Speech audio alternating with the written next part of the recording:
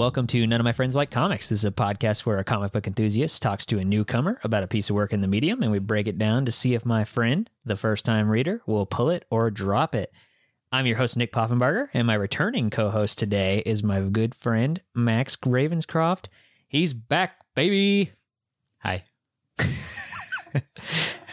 First-time guest, first to return. Hell yeah. That's what I always say. I'm no longer a newcomer to comics. It's true. And technically, I wasn't in the first place. It's true. But here, our dogma at No One Likes Comic Books is there are no rules. You can't crack some eggs without making an omelet. Breaking the rules. Yeah. That's what I've always heard. Yeah. I don't know. That's not good. So anyways. Not a saying. All right, man. Yeah. So back doing a book today. Since we've already had you on before, we obviously don't have to talk about your first experience with comic books. If people want to hear that, they can listen to our first episode on Kill or Be Killed. So we're just going to kind of jump into the book now and get into the format here. Just talking about some background information, because today I'm very excited. We are talking about a book. It's an Elseworlds style miniseries called Batman White Knight. And it's the first superhero book we've ever done on this show. Kind of excited. Yeah. I'm glad we picked a offshoot Batman story, a self-contained, not in main continuity story. Yeah. Yeah. This is one that I'm pretty fond of. We'll get into it here. So just some background information on the book itself. This is written and drawn by Sean Gordon Murphy. Colors are by his frequent collaborator, Matt Hollingsworth, and it's lettered by Todd Klein. This book is an 8-issue miniseries that debuted in October of 2017 and ran consistently through to its final issue in May of 2018. When it came out, it was pretty much a mega hit. I did read it was supposed to only be 7 issues. Yeah, they did extend it. Yeah. Does that happen very often? With successful ones, yes. I feel like DC in comparison to Marvel is more privy to that, like changing the numbers halfway through, I've seen Marvel do it a few times with like some books that I happen to be reading, and but not nearly as much as with DC. This definitely made a lot of top lists when it was released. It's also spawned 2 sequel series so far, with another slated to begin in March of this year, 2022. I feel like this book is what really launched Murphy into the stratosphere of mainstream comics. He'd worked on critical darlings and bestsellers at this point. As me and Max both know, because we're both fans of Tokyo Ghost. That's what I was going to say. I was really excited to read this because Tokyo Ghost is one of my favorite comics. Yeah, that's mostly for the art. Yeah, that's one of the first comics that me and you really bonded over. Yeah, that we talked about. And I got you that hardcover. That's worth like $200 now. I sold it. What? Don't sell it. I'll buy it from you. And it's actually buried deep in a box because I've been rearranging stuff, and I wanted to get it out the other day, and I was like, yeah, it's like underneath like 40 other hardcovers. Yeah, no, that's a great book though. Yeah, he did that with Rick Remender. That's a favorite of both of ours. He did a book for Vertigo called The Wake with Scott Snyder, where he was the artist. He did Chrononauts with Mark Miller. He's worked with a ton of big names before he did this book. I don't want to underplay and pretend like Murphy came out of nowhere or something, with Is this book. His only writing credit? No, actually, we'll get into that here in a sec, but the only reason I say that this is what really launched him is because I never remember people mentioning him offhand like he was just like inherently a legend before this book. Anyway, more info on the book itself. As I said before, this is an Elseworlds style Batman story, meaning it takes place in its own but familiar kind of continuity, given the, just an opportunity for the creators to have some freedom to play with concepts and ideas that may not fly in the typical, narrative of the main universes. It could be a bit darker, more mature, or just more out there in general. I think I tried to write like an apt summary of this book, and I think that this is what kind of describes it here. So if I were to explain the plot of this book to someone without spoilers, the Joker, Batman's ultimate villain, is cured of his madness. He begins to kind of right some wrongs and set forth plans to genuinely make Gotham City a better place by saving it from the likes of Batman. Yeah, the main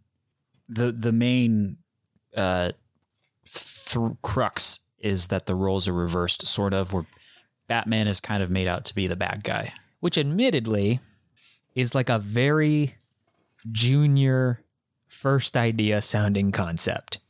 Yes. And actually that goes perfectly into like our little next section that I like to do, where we talk about like our first exposures to this book, or like if the newcomer, new reader, which would be Max here, had any like, preconceived notions about this. I just want to say real quick, when I will fully admit, when I heard the pitch for this book, I was like, nah, like not sold at all. Joker going insane, heard that pitch before, read some of those stories. Not great. has never really hit for me. It's just so tired and such an obvious idea. Like, well, the Joker's crazy, but what if he wasn't? Turns out he's really smart. Yeah, it's so easy to just go off the rails with that idea and just make it fucking bad. Like, it's just, I don't know. It's such a like, oh, you thought about this for 2 whole minutes thing, but like I said, it's been done before, but to not so stellar results. But the big caveat here, which is Sean Murphy himself, luckily, I had read Tokyo Ghost and a book that he did called Punk Rock Jesus, which he wrote and drew. And so I not only knew Murphy as this, as the amazing artist he is, but also knew he wasn't a hack writer. I knew that he could write, and I was curious about it, especially doing something like Batman. And I'm so glad that I decided to pick up the first issue, because I was hooked pretty instantly. Even though I'd say it wasn't until issue 2 that I was like, okay, I really dig this, actually. Like, it's not just good, it's something really cool, and I think it's pretty special. Once you start to see his take on the Batman universe, there's like an extra layer of wonder that kind of overtakes you in this story, I think. And I couldn't get enough of it. So, like I said, normally I'd ask if, my first time reader here, Max, had any preconceived notions about the book or had heard of this book. And we'll get to that in a second. But I was thinking about this right before we came on, and like, in general, like, what is your familiarity with just Batman comics, Max? Like, not this one, but like Batman in general. Because I know, obviously, I know that the movies and cartoons and whatnot, but I'm not sure we've ever really talked about like Batman in a comic sense before. Yeah, as a 90s child, we were all obsessed with Batman as kids. And so, like you said, I know the cartoons, I know the movies. The only Batman comics I've read Nightfall.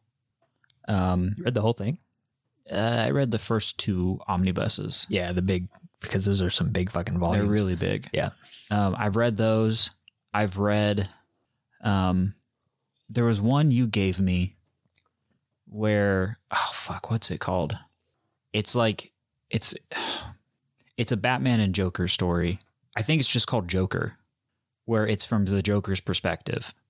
The Brian Azzarello, I think, Joker story. Yeah. That's the one that like a lot of people say heavily inspired Heath Ledger's interpretation, but it's really just like kind of a big coincidence. No. I've read that one. I've read Batman Noel, I think. Oh, Lee Bermejo. He's the same one who did the art in Joker. I think that's why I read it, because I liked the art. Yeah, he's an amazing artist. He did Batman Damned too. And I've read Batman Earth 1. I've read Batman Year One. And I've read Batman The Dark Knight Returns. Okay, cool. So you've got like the kind of big touchstone classic. Oh, and I've read All-Star Batman. Yeah. Yeah, I've read All-Star Batman. That's so funny. That's still the one giant one that I haven't read. That one is that's one that has to be read to be believed. Same thing with the Dark Knight sequel, but I think that All-Star Batman and Robin the Boy Wonder is one that we're going to do on this show one day, but I'll probably do it with Scott, my buddy Scott, who is a huge Batman fan. And I think we'll do like a role reversal where he'll be the one who's read it before and I'll be the first time reader. It's a trip. So yeah, I've actually kind of just thinking about that just now. I've actually read quite a bit of Batman stories. Yeah. I mean, I think if you have even just like a passing interest in comics, it doesn't even really matter the type of comics you like. It's unavoidable to eventually go into some Batman just because he has, as a character, you know, being one of, if not the most popular comic book character ever, you know, he just has all these touchstone seminal moments for the comic book industry and the medium in general. I mean, you know, Dark Knight Returns on its own, when Frank Miller did that, it set the comic book world into a whole different direction and dictated like how comics were presented to people, you know? I mean, that was kind of the end of the Silver Age, right? Or was it the Bronze Age at that point? I think that brought us kind of, Bronze Age. Well, the real end of the Silver Age was when Gwen Stacy had that little neck snap, right? I mean, that was part of it. Yeah, no, that's the real thing. I don't know. I know keep track of about these timelines. But yeah, like, so, with that being said, at least, had you heard about this book before? Like, did you have any preconceived notions or expectations? No. I feel like the back little, headline blurb in general on the book, kind of, does it a disservice, honestly. I love Gotham, and it's time I paid her back. That's how he sounds. Oh, that's on the hardcover. I mean, like the actual like trade and background and all the promo material. It's like, what does it say? It says like the Joker goes sane, you know, or something like that. Yeah, I most exposure I've had is the little statues you have of the Batman and Joker and his Joker persona. Yeah, that I've looked at a lot. Yeah, I don't have I don't collect a lot of statues or anything like that, and but I do own the Batman Black and White Sean Gordon Murphy versions from this book of Batman and the Joker, just because I really love this story. Yeah, because I remember looking at them and thinking, like, Nick doesn't like Batman that much. Why did he buy figures? Yeah. And then actually, when you suggested this one, and I saw that it was Sean Murphy, I got excited. Yeah. And I actually didn't realize until like 4 issues in that Sean Murphy was the writer too. Oh, really? Yeah. Yeah. And I was like, oh, what a talented fellow. Yeah. No, he's great. I mean, we'll talk about him a bit more, like kind of as we go on in here, and I have a lot of stuff about him strewn throughout the notes in the story that we'll go through. But yeah, I don't know. I guess we could go ahead and get on into it. I'm the Joker, baby. I have a lot of quotes in this one, and I'm torn whether or not I should try to do voices or not. I'm not good at them. I would say don't. Yeah, it'd be funny. Batman. I could do a Batman voice. Joker. Oh, the Christian Bale Batman. Could you was it Ben Affleck Batman? He has the little. Doesn't he have like he's got like a voice scrambler, like a distortion thing. We gotta kill Superman. Dude, the other day I was thinking about how much I hate The Dark Knight Rises, and I was thinking specifically because I've got a bad foot, and I think about the fucking how the whole beginning of the movie is about how Bruce Wayne's knee is destroyed. Oh, and then he puts those strap things on. He puts that fucking thing on, and he kicks a hole in the concrete, and then he's fine. I hated that so much. He went to the doctor. Made me so angry. You just gotta go to the doctor. That was like, why even write that plot line in? It has no effect. Because if he was at his peak condition, then Catwoman wouldn't have got away with with the necklace or the pearls. Yeah, but then he climbs out of the pit and he doesn't have that thing on his knee. Well, it's the pit, you know. That movie sucks, dude.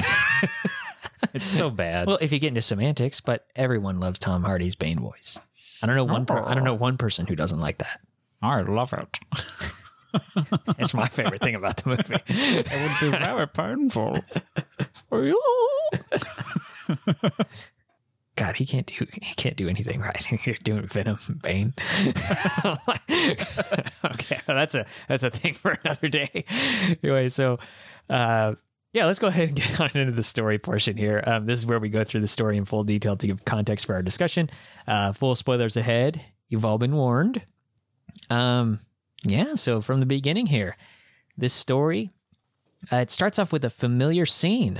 We see the Batmobile. Do you mind if I set the scene? Oh, yeah, go for it. Lightning. Dark. Arkham Asylum. Arkham Asylum. Lit only by the moon. There's actually no moon in the shot. It's implied. You see a Batmobile. It says vroom, so you know it's driving. Just so you know it's moving. Yes. Okay, I'm done. So we see the Batmobile outside of the gates of Arkham Asylum. No text or anything. We just see the Batmobile drive up to the entrance where a handful of guards await. And just from this tone setter kind of scene right off the bat, I got to point out how much I just love the design elements of this book already. The Batmobile is like a mix of familiar stuff, yet it's new and unique. Arkham Asylum is like a cross between the animated series and like Dave McKean's art from Grant Morrison's Arkham Asylum book, the Serious House on Serious Earth. It's like it's just a cool little like mixture. What do you think of the? I was going to ask you, what do you think of this main Batmobile? I love it. Design? Yeah, it's so cool. Yeah, it is really cool. And what about the aesthetic just overall in the book? I know it's more of a general thought, I guess, but like this tone setter is pretty consistent with the rest, with Murphy doing the art the whole time. I guess I've got quite a bit to say about how much I like the art. Yeah, but we can just sprinkle it in throughout then as we get to parts. I mean, immediately, this is unique looking for Batman. Mm-hmm. Unique, but like I said, unique but familiar. Yes. Like it's it has a lot of animated series vibe to it, but it's still got that Sean Murphy like uniqueness to it, and he loves. It's obvious from this book as we go on, but he loves like just everything Batman media. So like he just incorporates stuff from everything. The general art design of this is an amalgamation of all the Batman stuff you like. Yeah. And kind of there's some of the designs I don't like as much as other ones, but like most of the designs in this are kind of perfect. Yeah. Looking. Super cool. But yeah, just right away, just the colors, the really heavy blacks. As Matt Hollingsworth, he knows how to color the shit out of Sean Murphy's art. That's for sure. This is just very, and I mean, you don't see it much here, but a lot of this book is orange toned. Yeah. And that's not really something you see very often in Batman. Batman's usually very blue. Yeah. Blue and black. And I mean, there are a lot of blacks in here, but yeah, orange and red are very vibrant in this book. Or just attention grabbing, at least. Gives it a different feel. Yeah. So immediately I'm in. I love the art. Yeah. I love, well, it's a spoiler for the next page. But okay. I'll go into that then here. So, we get a little like fake out for a page where the guards meet the silhouetted figure who steps out of the Batmobile and lead him in after he says he knows his way around. They unlock a cell only to reveal that it is Batman who is locked up. And one of the guards says to the visiting man, it's been quiet. Hasn't said a word, Mr. Napier, I mean. Revealing that this man is Jack Napier, a.k.a. the Joker, as he asks a chained-up Batman for help.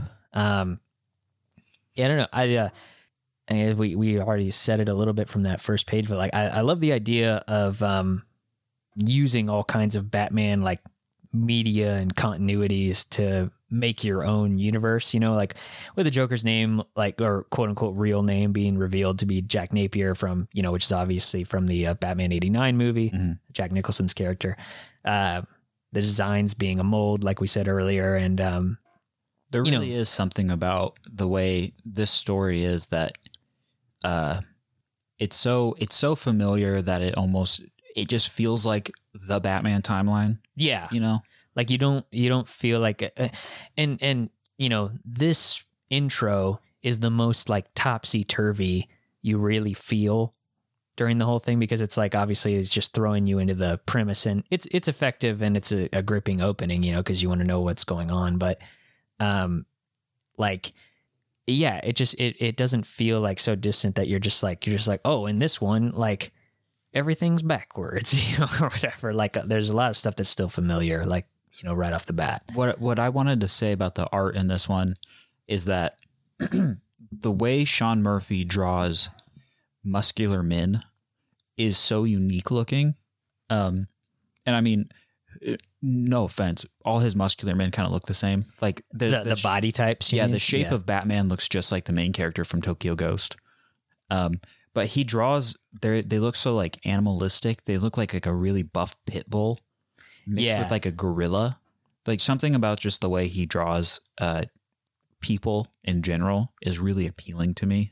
Yeah, it's cool. It's like it's got, I don't know how to say it other than like, it's like almost like a serious anime vibe almost. Like and it kind of comes up a little bit later in my notes as well, but Sean Murphy is very Japanese manga inspired.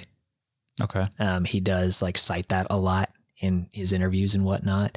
And I think that's more relevant in other things, but I think it also has to do with his character designs to a point too. But he's kind of combined that with like, you know, European art that he likes and made kind of like his own pretty unique thing that a lot of people in, you know, a lot of artists in Western side of the world here, like don't really think to do. You know? I really particularly like the way he draws faces. Yeah, I love that something, too.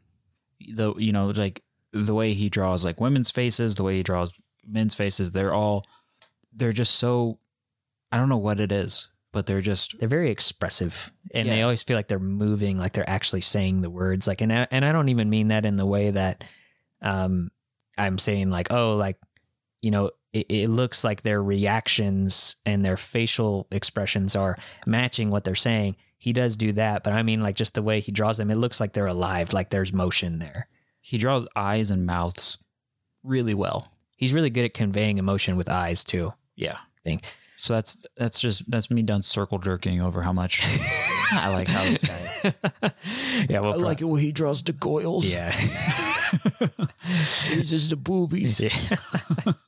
Dude, there were supposed to be boobies and F words in this, but DC said no. Yeah.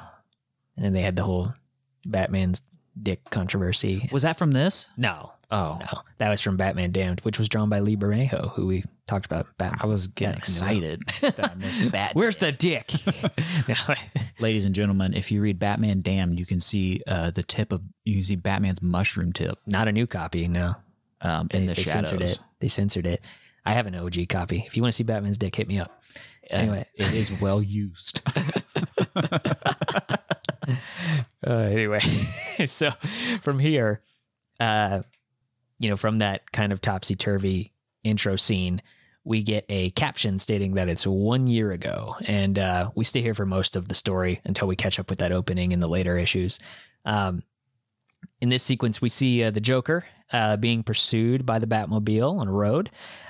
Joker's like monologuing the entire time as if they're like performing a show. Like he says, like, you know, let's start the show with one of our old standbys, the old drawbridge routine. And like, you know, he's like a smooth transition to our next gag, roof driving. And like, he's just like, you know, narrating it the whole time. Somehow he's out racing the Batmobile on a hoverbord. Yeah, I was just say he has a hoverboard, which he refers to as a scooter later, which I was curious about. But yeah, so we see that in the Batmobile, Batgirl is there with Batman, and she basically through their whole thing is like frequently commenting nervously about what they're doing. She worries like about a ferry going under the bridge that they jump.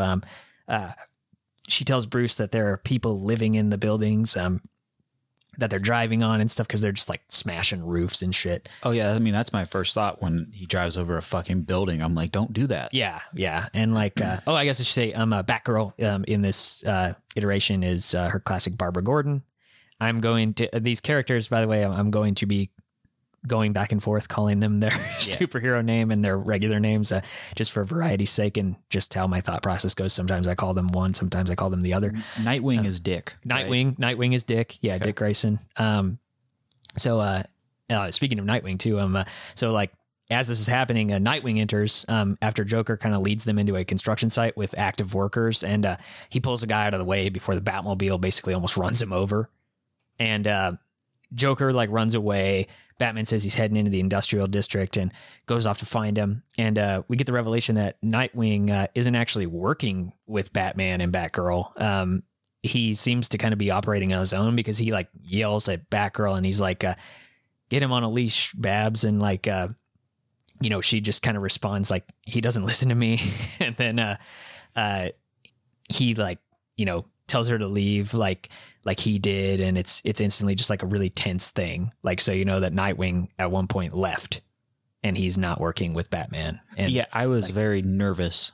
This intro didn't feel good to read. Yeah, I mean, like right off, I mean, yeah, you're just like, it's like, shit, okay, this Batman is unhinged, and we're just kind of getting inklings about like all the wrong shit that he's done, or what's different about him, like than what we normally know as like our hero, and so Batman like chases the Joker into a disposal factory, and he knocks over a guard in the process.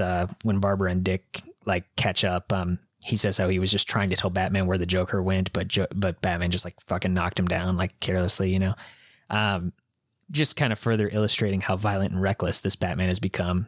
And once inside, Batman searches for the Joker while the Joker kind of taunts him.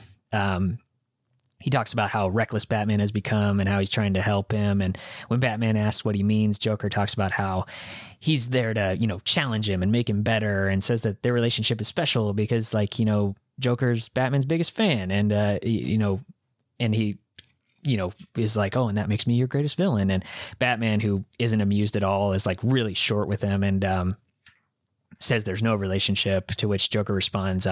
He says, now who's crazy? We're Gotham's favorite power couple. And like any couple, we're supposed to fight. And he goes to attack him.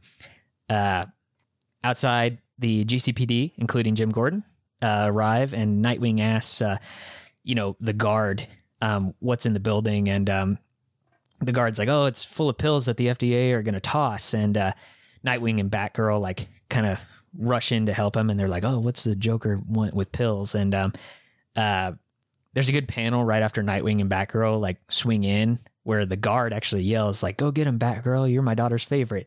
But in the foreground you see Gordon for the first time, and he's just like looking on, and I love his expression in this panel. This is another, I love the way Gordon looks in this book. Yeah, he's awesome, and like his hair is always like kind of wispy and unkempt, and like he just looks stressed, and like this one panel like where you get introduced, you don't even see his, like they don't even say his name, or like but it's him, and it just conveys so much. He looks tired and weary, but he's like trying to remain like stoic and strong, And it's actually never stated throughout this whole book if he knows Barbara's Batgirl or not. I think you kind of get confirmation of that later in the book, the book's intent. Now the sequels, I won't go into those spoilers, because I'll say right now that we might do those. So I don't want to spoil anything that happens later.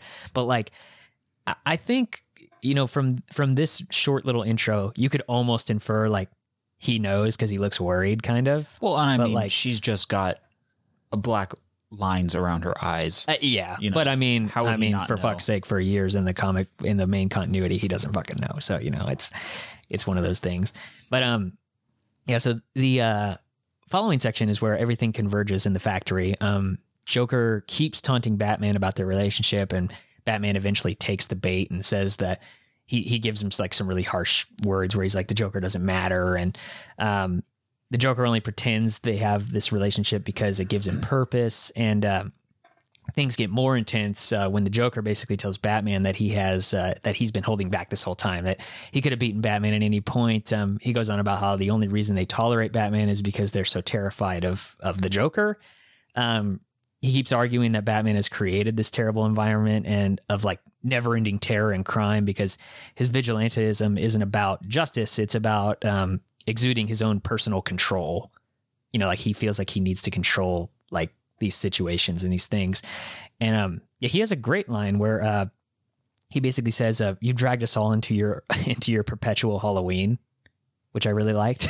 Yeah, that's a good one. Like, I mean, this argument is kind of like tirelessly explored in regular Batman like comics and as well as Elseworlds ones, but this is like some pretty good like dialogue illustrating that. Yeah. Like, I wrote down that like it touches on a little bit more realistic depiction of Batman, and something that's commented on a lot, as you said, that Batman's a fucking psycho. Yeah. Like he brutally beats up people that are, all of them are dressed up in costumes. Yeah. And he beats the shit out of them. So this story arguably takes like to the fullest extent, basically. That is the point of this story. Yeah. It's a very big part of the story. I mean, spoilers, but it kind of ends on a revelation about that too. So Batman through all of this gets more heated, telling the Joker to shut up over and over again, and he pummels him into the ground, Joker just keeps digging into him though, and he talks about disappearing Robins, how Gordon is fed up, like all this stuff that would just trigger Batman, and at this point, the GCPD along with Nightwing and Batgirl are present, and they're just kind of watching this unfold. And after Batman just like lays into the Joker without holding back, the Joker, like all bloody and battered, holds up this bottle of pills, and with tears in his eyes, he says, like in a broken, like kind of weak declaration, he says, "I see Gotham more clearly than any of you, but you won't admit it. To you, I'm just a psycho in makeup. You left me no choice but to come here tonight to prove it to you with these. If I can get better, I can get this city back on track. Finally show you that you need me." And Batman responds by taking the pill bottle and forcing the contents down the Joker's throat. Super disturbing scene. Hits you with some very sad, real world analogies, unfortunately. I mean, this is obviously a commentary on police brutality and, things of that nature. The story is very motivated by the political situation we've had in the States which the was last few years. Yeah, which was, still very relevant back in 2017 when this book came out. And so, the cops, Gordon, Batgirl, and Nightwing, they all just kind of look on in horror, but they don't do anything. Batman lets up as the Joker gaspingly says he can't breathe. The police take the Joker away, and we see a figure who recorded the whole thing on her phone walk away from the scene. And from here, we jump to a recurring thing in the book where we see two news talk show hosts kind of discussing live what they refer to as the Batgate scandal. These people were really frustrating because I would find myself agreeing with one of them, and then they'd say something horrible. Yeah. And I'm like, fuck. And then one of them would, the dude makes fun of SJWs. Yeah. You're like, God damn it. I was agreeing with you a second ago. He mentions that a couple times. Yeah. They're both they both have bad qualities about their arguments, unfortunately, even though they do illustrate both sides of what this, would realistically present, if this was a real situation. So they each play kind of opposing sides of arguing. The man is all for locking up the Joker for his crimes, while the woman argues that, the view of accountability for the GCPD, Batman, there needs to be something done, basically.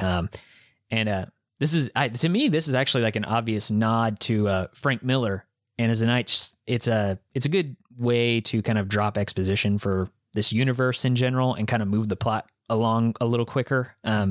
Because this book has a lot to say, as we know. I do have, this is one of my big issues that I have with this story.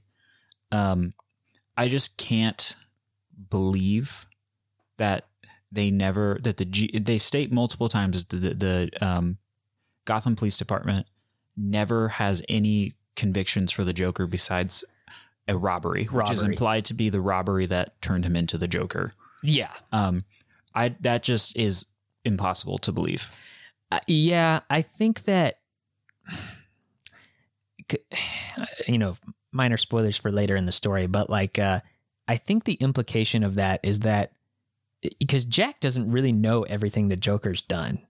And like, I know what you're referring to by the spoiler. Yeah. But it's still like, I guess maybe it's a commentary on how corrupt either how the corrupt police are, or that Batman, because he operates outside the law, all the evidence has to get thrown out or whatever. But yeah. And I mean, and honestly, it could also be an implication of just how the Joker is good at hiding things like murder or something. I mean, like, I don't know. You can infer it in a lot of different ways.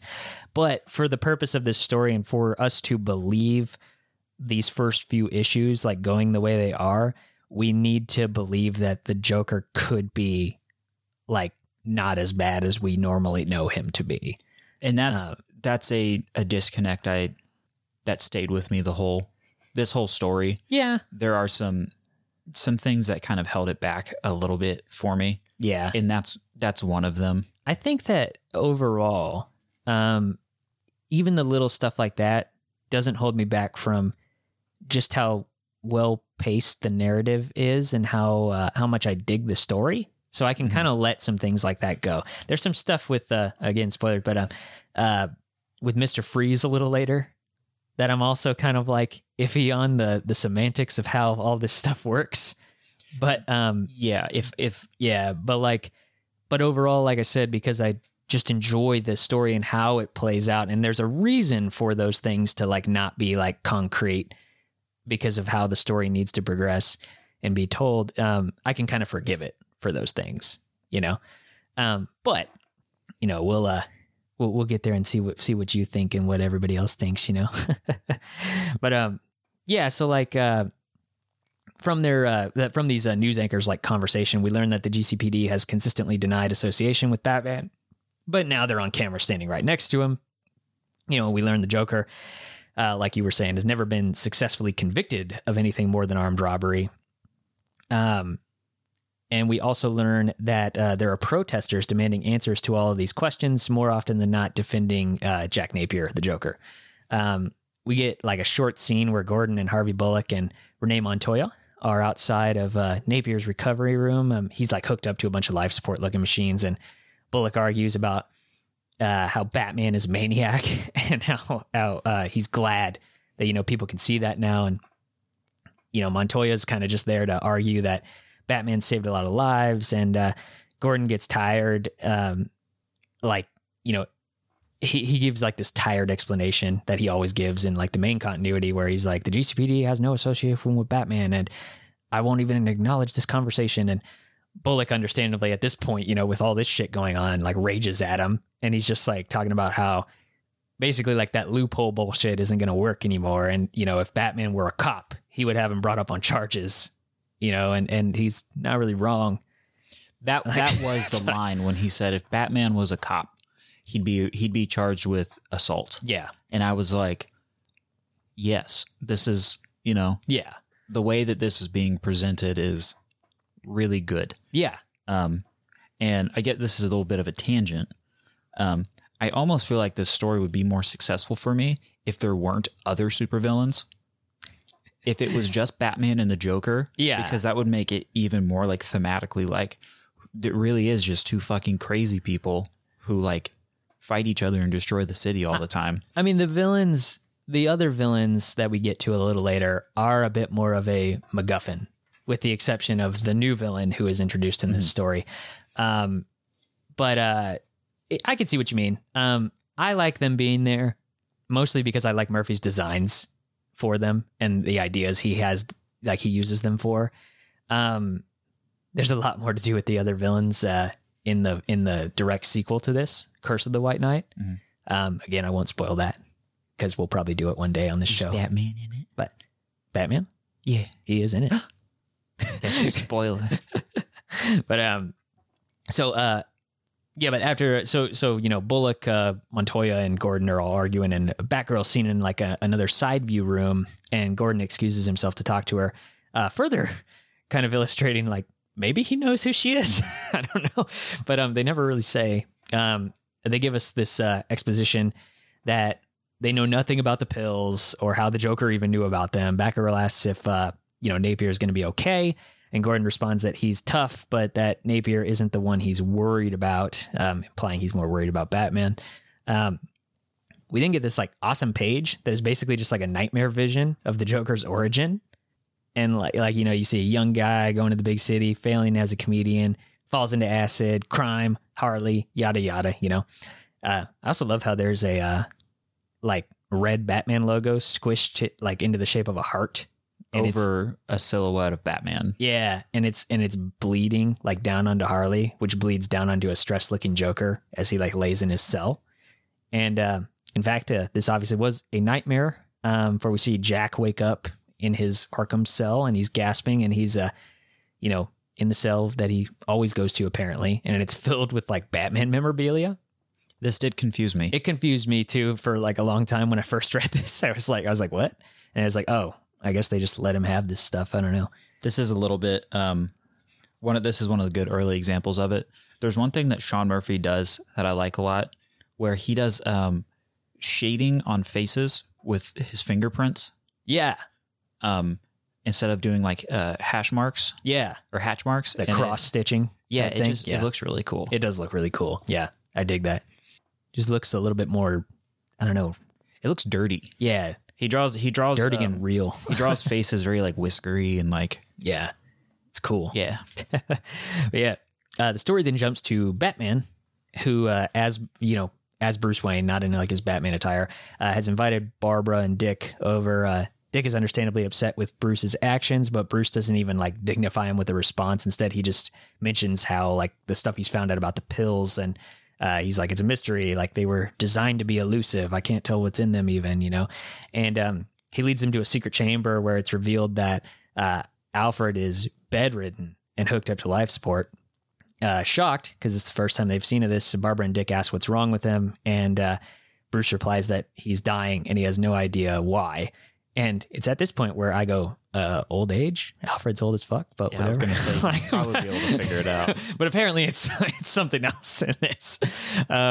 So Dick also points out that one of the machines he's hooked up to is obviously Freeze technology, and playing Mr. Freeze. And Bruce says that, they've been working together to help both of them in their kind of situations. And it's sad as hell because when Barbara asks why Bruce didn't tell them, he just kind of leans down and says, I was hoping I could fix it so you wouldn't have to see him like this. And you immediately get why he's been, why this Batman we've been seeing is not okay. Oh yeah. And unhinged, it's it's the first hint that okay, this isn't just some hack story about what if Batman was the crazy one, what if Batman was a dick? Yeah. It's no, he's a character, and and he's going through some shit. And from here, we get a page where Napier talks to Batman, who is silently listening outside of his cell window. And he talks of how he came to Gotham with hopes and dreams from a farm, but failed to elicit emotions from the people in Gotham, through his comedy. So he turned to terror. And when Batman came along, his Joker just naturally became obsessed with him and had to know him and be close to him. And even if Batman hated him, that's okay because, Joker says love and hate are the same thing. And, Batman silently zips away as the Joker questions whether Batman has changed or if he ever really knew him at all. We then cut to a scene where Gordon and the mayor are discussing what to do with all of this. And the mayor just can't comprehend that people are defending the Joker, and Gordon sort of plays devil's advocate for him. And, but at the same time, I will point out Gordon doesn't take the blame in this yet. He's not there yet. The mayor hits him with some facts about how, if the GCPD condones vigilantism, then it's still corrupt under Gordon's watch, even though he hired Gordon or put him in position there to clean up the corruption, which Gordon seems to think that he's done, even though he's still using Batman, This is obviously a short contextual scene to kind of show us that there are faults at Gordon's feet, but it's also showing us how shitty the mayor is if he already knew about all of this going on, like, but now he's only concerned because they're getting caught, you know? Mm-hmm. Dr. Leslie Tompkins, a frequent Batman character, makes a little appearance in this version of her. She, comes in to talk and gives them news about Napier's current health status. She tells him that physically he's okay, like he'll be fine. But his mind, she's worried about, and she kind of implies that, the pills seem to have cured him, and like there's no more Joker, and it's like legit, And Gordon immediately says, like, oh, he must be faking it, and she comes back saying you can't fake, like, the CAT scan or the IQ tests, and he's scoring like beyond genius levels. She tells him he has been like in the library for 3 days or something, like working on his legal case. He plans to file charges against the GCPD, Gotham, and Batman.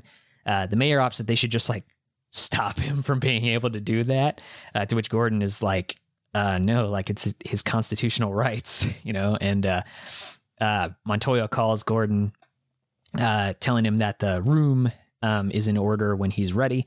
He proceeds with her down the hall, meeting with Bullock as they head to an interrogation room, and they actually are talking with Jack. And Gordon tries to play hard ass, but like is quickly blindsided by Jack as he just basically rebutes all of his claims and takes control of the conversation. Jack talks about how they have nothing concrete on him and how Batman easily caused more damage than he did. And he says he wants a trial, like no backroom deals, no, nothing from the GCPD. He wants the people to see. And so Jack is basically going on the offense. He names evidence to press charges on the GCPD if they refuse to take Batman in. He outright exposes them, and they don't have a foreseeable way to fight his claims. And this is the end of the first issue with Jack kind of valiantly claiming, I'll just read the quote here, but he says, I love Gotham, and it's time I paid her back for the debt owed by the Joker. The city deserves better than you, better than the Joker, and better than the Dark Knight, so I'm going to be her White Knight. And it's like, woo, title of the book. So this is basically just the premise issue. It's a lot to take in, and it definitely points you in certain directions that the story later reveals aren't exactly like correct. I mean, even with Jack's little proclamation at the end there, we already see him sort of playing a part. He was just talking in his cell earlier about Gotham being boring and how it tore him down, but now he's like, I love Gotham and I want to fix it, I mean, like, so what do we think at this point? Like, do you remember, like, after just reading the first issue? Because I know you told me when we were texting about it, I was like, where are you at in the book? Because, obviously we didn't really talk details, but you were like, I have a lot to say. I've only like read a couple issues though so far or whatever. So I wasn't sure if you were were that hooked into it at first. I like the concept a lot. Yeah. Like I said, I just have issues with the concept of the Joker being forgiven by the city seems really, I guess without knowing the context of how bad the Joker has been in this. Yeah. Which from flashbacks and stuff we see, he was really bad. But it's just that he's so quickly able to turn it around onto him. The timeline in this book is a little funky because we saw a point where Batman is in a jail cell and Joker comes to visit him escorted by the cops, and we're told that we're jumping back 1 year earlier, and the timeline's a little iffy. It doesn't tell us exactly where we are leading up to that point that's eventually a year later in the story. So like we're left to kind of wonder, like, how long did this trial take? How long was he out and like making a name for himself, building his reputation up? Like it's kind of iffy. We also get confirmation that the Joker has been active for decades. Yeah, because Batman, like, and Gordon are saying that like they've been doing it. I think, do they say 20 years at some point? Like they say at least decades for sure. Yeah. So I thought there was something about 20 years at one point. I don't know. I know it is a commentary on the way that our society treats the mentally ill. Yeah. Yeah. There's a lot. That's one of the big things in this book. And that is something that makes me want to walk back that complaint that I have, or that like disconnect I have with the story. But then again, it is because it's the Joker. Yeah. And I think we have like these preconceived notions of these characters, and like I said, it's hard to separate that once. I mean, these characters are iconic. Yeah. Everybody knows who they are, you know? But it's funny though, because I can immediately accept Batman as a broken, brutal. Well, because if Batman was a real thing, he'd be a fucking crazy guy. Like, you know? Well, and that's how I see the Joker too. If the Joker was a real, fucking mass murdering terrorist, even if he was crazy, he wouldn't be able to just go to trial and be like so easily redeemed. Be like, I was crazy and now I'm not. You know. Yeah. And so that's something that has put a bit of a wall between me and this story. Yeah. I think Murphy's just basically like, you got to accept this so that I can tell this story. You know? Yeah, like and that's something I keep in my head, and it does make reading this again. I like it more. Yeah. Once you just kind of accept that, like I said, there's some semantics in here, but you know, as I just said before, like once you get past that, or if you can accept those, the story is worth it, I think, you know? Yeah. And yeah, overall, I mean, and in the first issue, I'm like, cool, you know, this is a neat take. So next we see the Joker defending himself on the stand in trial. He gives this like rousing speech about the corrupt system and pleads for the jury to set him free so he can fight the elite and powerful. He refers to them as gatekeepers, which is like a frequent thing in the book. So that they can reclaim the city they all love, you know. And his speech is pretty good, and it makes sense when he talks about, he would be put in Arkham, and then he'd get back out inevitably, and then he'd get put back, and it just was a cycle. Yeah. And the way he presents it all to the people is, I think it's well done. But like I said, I don't think that it would quite go as far as he's just good to go. Yeah. Yeah, it's a bit far fetched, but you know, I mean, for the story's sake, I think it works. We're then show the talk show anchors again, who tell us Jack won his freedom and simultaneously started like a media war against the Gotham gatekeepers. They're both skeptical on whether or not it's like a con on Jack's part or not. This is also the first mention we get of the Backport neighborhood, which is like an underserviced part of Gotham that houses like a lot of like the protesters and stuff that were kind of in favor of Jack, and, you know, all the minorities and whatnot. Mm-hmm. That is called derogatorily called Blackport. Oh God. Yeah. Later by this douchebag guy. Yeah. And this is the part of this when I think about how, you know, they do talk about how the war between Batman and the super criminals affects the people so much. That is, you know, a main theme of this story. Mm-hmm. And then I do kind of think again, you know, like, yeah, maybe they would kind of finally side with the bad guy for once against Batman. It makes it a bit more plausible, that's for sure. Yeah. Sorry to keep going on about. No, but that was a major. That's the point of this podcast. It's okay. A major issue I had with this story the whole time was my disconnect with just that central conceit. Yeah. So it's a bit more believable once you factor in like, especially like Backport as a neighborhood and whatnot. Yeah. We then get a sequence in which Jack goes to an abandoned hideout, aptly named Zoinko's Joke Shop, and he opens the door. None other than Harley Quinn is there to greet him. You know, Zoinks. Yeah, she's ecstatic to see him and immediately wants to put makeup on him and basically bang. And bro, and it's the super sexy Suicide Squad. I was going to say we should mention this version of Harley is very much like in Margot Robbie's like original Suicide Squad movie outfit. This is very deliberate and very important, as we'll see in a moment. Jack sits her down and begins to explain how sorry he is, and you know how he's thought of this conversation for a long time, and she just like doesn't understand like his new mentality and isn't really taking in anything he says. He's explaining how he took control of her and because of his obsession with Batman. But you know, now that he's done with Batman, he says he wants to give her the version of him she always wanted. And he proposes to her, like he gives her a ring, and she just like immediately laughs at him and like looks confused and tells him that, you know, like, oh, you might have fooled the courts, but you can't fool me. And he's like, no, I'm serious. And he calls her Puddin', which triggers her, and she hits him. And she starts to like berate him, telling him stop all the bullshit. Basically, she wants to get back to where they were. She even tells him to stop with the pills, and he calls her Puddin' again, and she yells that she isn't his Puddin', and then gets kicked in the head as a voice behind her says, "No, you weren't. I was." And the attacker is revealed to be the OG Harley Quinn in the cool Jester outfit. Harley Quinn, in all her glory. At first, I thought this was like a hallucination. Yeah. No, This is the issue I said earlier that like hooked me. And this Harley Quinn thing was like a big reason why. This is probably my favorite aspect of the story. Yeah. Particularly my favorite character in the whole story is Harley. Yeah. She's one of the best. And that's coming from a guy who's not really a Harley Quinn fan too, by the way.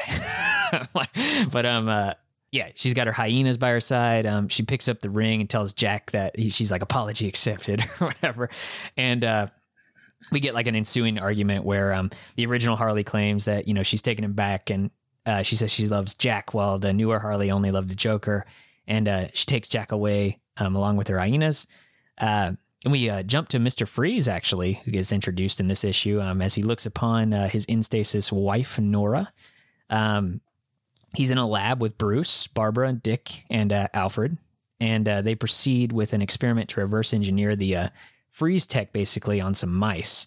The experiment seems to work, and Victor, who's Mr. Freeze, attempts to immediately like use it on himself. And it's kind of weird. Like, it is pretty fast paced, but he says a peculiar line after Bruce tells him they have to wait and observe the mice. Victor is like having none of it. And he basically just says, your help was, most invaluable, Mr. Wayne. And you've given me a chance to save my wife and harness the technology pioneered by the Third Reich. He particularly says pioneered by the Third Reich, which immediately you're like, what? And like, and he says, I thank you and your father. Now please leave us alone. And it's like, so we get Nazi Batman mysteries, and I'm instantly intrigued here.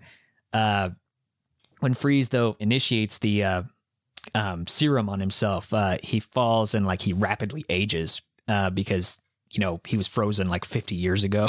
And so like he should be like an 80-year-old or 70-year-old man or whatever. And that's a side effect they were trying to avoid. And now they realize like they can't unthaw Nora without, any certainty that she would live. So it's kind of like there was a weird quirk in the writing in these couple pages that bothered me for no real reason. Yeah. Is that Barbara says, "Oh my God." Yeah, she does. And then she says it again 2 pages later. Barbara like, and it's like never said again. I like Barbara in this story, but the way she talks is like, she's pretty clueless most of the time. Like they did write her a little too like ditzy millennial. I think it's like she's trying to be optimistic and believe in the best of like people around her. But like, yeah, she comes off as just kind of really naive. Well, and her writing is a little a little more like she says, dude. Yeah. She talks more like a normal person. Yeah, I guess. But yeah, so anyway, we jump back to original Harley's place, and her and Jack talk about basically just a lot of the baggage they have. And Jack never even realized that a new Harley replaced her one day. I love that. Yeah.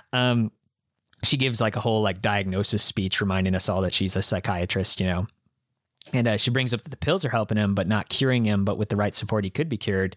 And Jack talks about how the Joker's still there, like in his mind, taunting him and wanting to lose.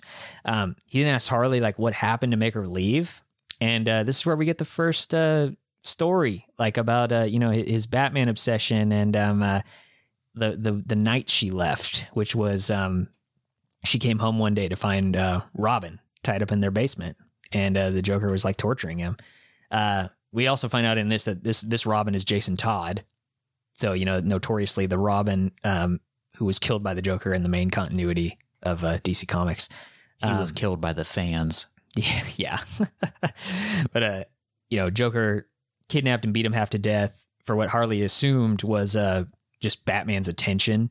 And she said that Robin wouldn't give up Batman's identity. And when Harley realized the Joker was going to kill Robin, she actually like unloads on him, telling him that he's just jealous of Robin because he's closer to Batman than he is. And she has a really finite line here where she says that she hates the Joker for destroying the man she loves. And this basically causes her to go she seeks out Batman for help, actually. But by the time they get back, Jason's gone and assumed dead.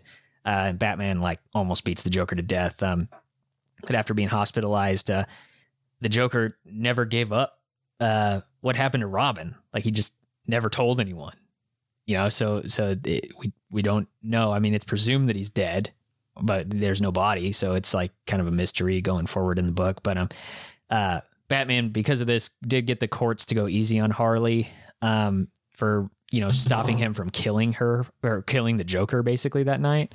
I love this play on the death in the family story, which is kind of like a culturally well-known thing by now.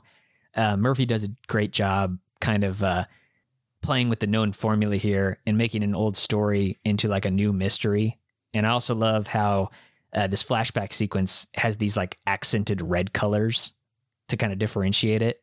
It's very appropriate and brings out like the intensity of the scene, I think. But yeah, it's like Jack actually asks Harley straight if the Joker killed Robin, but she's like, only you know, and he can't remember. So like Jack goes on to say how they need to save Gotham and how he can't do it without her. So we cut to Bruce, who's like, this is the part we were talking about with the rich asshole guys. So he's going to like this charity event as Bruce Wayne, and he interacts with like a few like uppity types who are just total douchebags. And you missed. Yeah. You did skip over one dialogue. What? You shouldn't have. Which one? Where he says, "You ready to be good guys for a while?" Oh yeah, he does say that. I like that line a lot. That is a good line. Yeah. Jack says that to Harley, but yeah. Basically though, while Bruce is talking to these like rich douchebag people, Jack and Harley are on the news revealing that they're building a new library in Backport because the people there have welcomed them and like supported them. And they deserve the settlement that Jack got more than, you know, Jack needs it. So, and the reporter's like, what about Batman or whatever?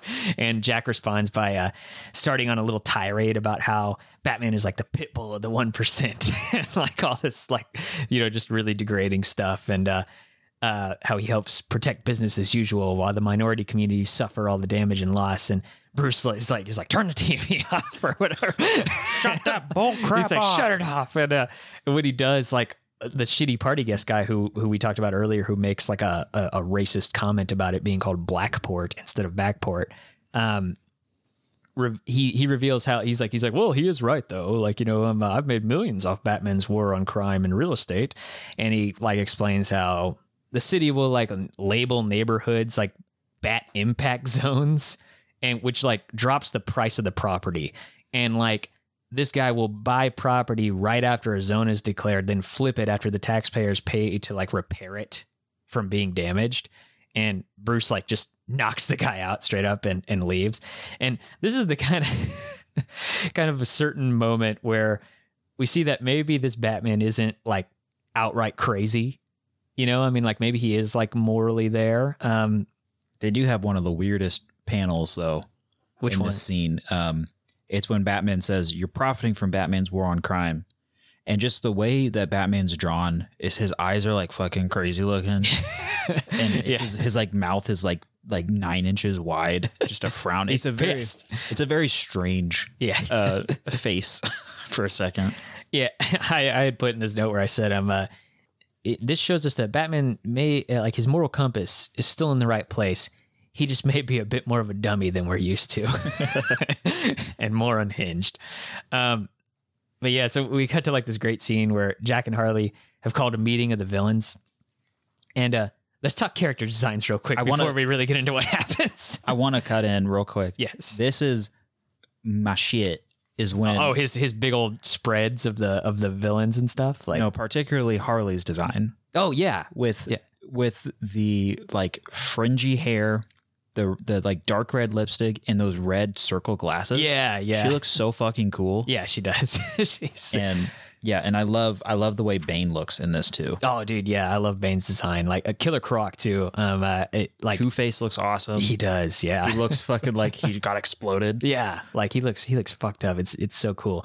And like, yeah, I don't know. I love these designs. Like they're just like what we were talking about before, where it's like a just perfect amalgams of so many different versions, but it all fits in like this world perfectly. It's just so cool. And like, anyway, so Jack called this meeting to basically say that they should all take on Batman and the GCPD together, like team up. And they're all like, we don't work together, you know, or whatever. And no. Yeah. Yeah, no. And basically Jack is like, yeah, I knew that. And it's then revealed that like they're all like having drinks. And the drinks that they all have contain pieces of Clayface. And this is kind of gross, actually. But like, so all the drinks have a piece of Clayface in them, who is being controlled by the Mad Hatter's mind control technology, who has had his technology stolen by Jack and Harley, giving them effectively an instant supervillain army. That might be the most comic thing I've ever said on this show. This scene did confuse me. That it was. They're having like a flashback within like the same spread as current day. Yeah, like they show them getting Clayface. Like, and my brain wasn't separating. Oh, Harley wasn't in her jester outfit at the meeting, and she's in it with Clayface. And I was like, how is this all happening? How did they not all of them see Clayface right there? Yeah, with the cards in them. Exactly. But then I was like, oh, I'm just dumb. Yeah, no, I mean, like, well, I think that it's well paced to show us what happened. But yeah, it can be a bit confusing on like first read where you're just like, wait, what? Like, because you don't realize what exactly he's doing at first. Like, why are they all their eyes like start going green and shit? And it's like, what? And then, but yeah, so I just love that it's like this huge convoluted plan where there's like this rule. Like Murphy could have easily just been like, yeah, like we mind controlled you all, but he's like, no, like. That's too many people to control. Like he's thinking about the logistics of this, and he's like, that's too many people to control at once. Like, but he can control Clayface, who can get inside of all of them and control. Like, it's just that's the most comic booky like plan ever, and I love it. I do want to ask. I don't recognize the little girl. Oh, the doll. Sure. Yeah. So yeah, there's some obscure polls here. They utilize Rocket later. That's how I was going to ask you. I've never heard of that. Yeah. That's a fun one. I mean, like Rocket is a person who rides on a rocket and does crimes. Cool. Yeah, but yeah. So like, I didn't know if the little girl was like supposed to be Alice or something, but now I know it's a doll. Yeah. No, it's like, but so we get this short scene going on where the new Harley, who dons like this new costume, and will henceforth be known as a Neo Joker. That's what I'm going to refer to her as. She talks to herself about how the pills are ruining like Joker and how, you know, the real Harley is holding him back. But she's going to show them that the Joker is more than just a man. He's a riot. Dude, her design is so fucking awesome. That was my next my note was, what do you think of the character's designs? I like the design a lot. I love the asymmetrical like tier makeup. I love like one of the things Sean Murphy does that I like a lot is he draws like very heavy eyelids. Yeah. And lots of like shading around the eye socket. And it just makes characters look very moody and dark. Yeah. And she's definitely a moody and dark character. What do we think about this character in general so far though? Like their motives, like just general thoughts on her. I mean, cause she's basically kind of the go-to like super villain in this book, besides the Joker persona itself. I like this character. Yeah, I do too. I like that she is, she's the antithesis to Jack. Yeah, where she wants to keep the crazy going because she only found value in herself through that. Yeah, which we'll find out more about later. But, and I think that's really fascinating. Yeah. I think this is a really brilliantly done character. And also, as you see throughout the story, she's naive. Yeah. And she could have been like just a hack 2-bit joke, like, you know, from, you know, revealing that like, hey, you guys know that new Harley design that y'all hate? Like, you know, yeah, like, well, she's dumb and we're bringing back the real one, you know, like it could have ended at that. But this is a well-rounded, like actual character. And who has an important part to play in the story. Yeah. One little thing I want to say about her design that I really like for whatever reason is that she has her pants are flared a little bit. And it's just it's oddly refreshing to see when almost every superhero and supervillain outfit it's form fitting through the feet. Mm-hmm. And for whatever reason, her having like cuffs. Yeah. I'm just like, hey, that's neat. She's more like a person because she is just like a normal person. but yeah, like, so we cut to the city here and villains are running amok. They're going crazy. They're going crazy. Batman, Nightwing, and Barbara all show up to help. And Barbara mentions how they finally figured out how if they work together, that the Bat family doesn't stand a chance. Wow. Batman deduces that they need to separate the villains if they want to have like any chance of, winning at all. So they split off from the main area and begin to head towards Backport. Gordon's like overhead in a chopper and he's like coordinating like, the police effort. And he tells the pilot to stay on Batman in case he needs their help. And Bullock's like, our people are here. Like, what are you doing? Like Batman can take care of himself, but Gordon rebukes that by saying like, well, we can't win without Batman. Like he's so over reliant on Batman at this point. Like, and that's just the norm. So they follow him. They arrive at the library, which is still under construction. And they're followed by, I think it's just Killer Croc and Bane are the two who are with him there. Yeah. Nightwing argues that he's like, what are you doing? Like Backport needs this, like, library and stuff. And, but as expected by Batman's planning, like when they reach the library, Croc and Bane actually stop. And Batman's like, the Joker's obviously behind this. And he would never let them destroy like, his little pet project here, the library. But then they do. They like look at each other and then they start knocking it down. And like Batman gets battered and bloody from everything collapsing. It's really stupid. He runs right into it. Yeah, he does. I was like, what are you doing? Yeah, well, he's not thinking right.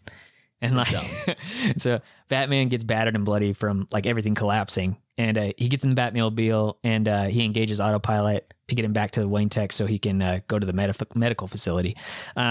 Gordon lands and Bullock is like understandably upset. And he's like, the hell are we doing? Fights back there. And remember when we were cops and all that shit.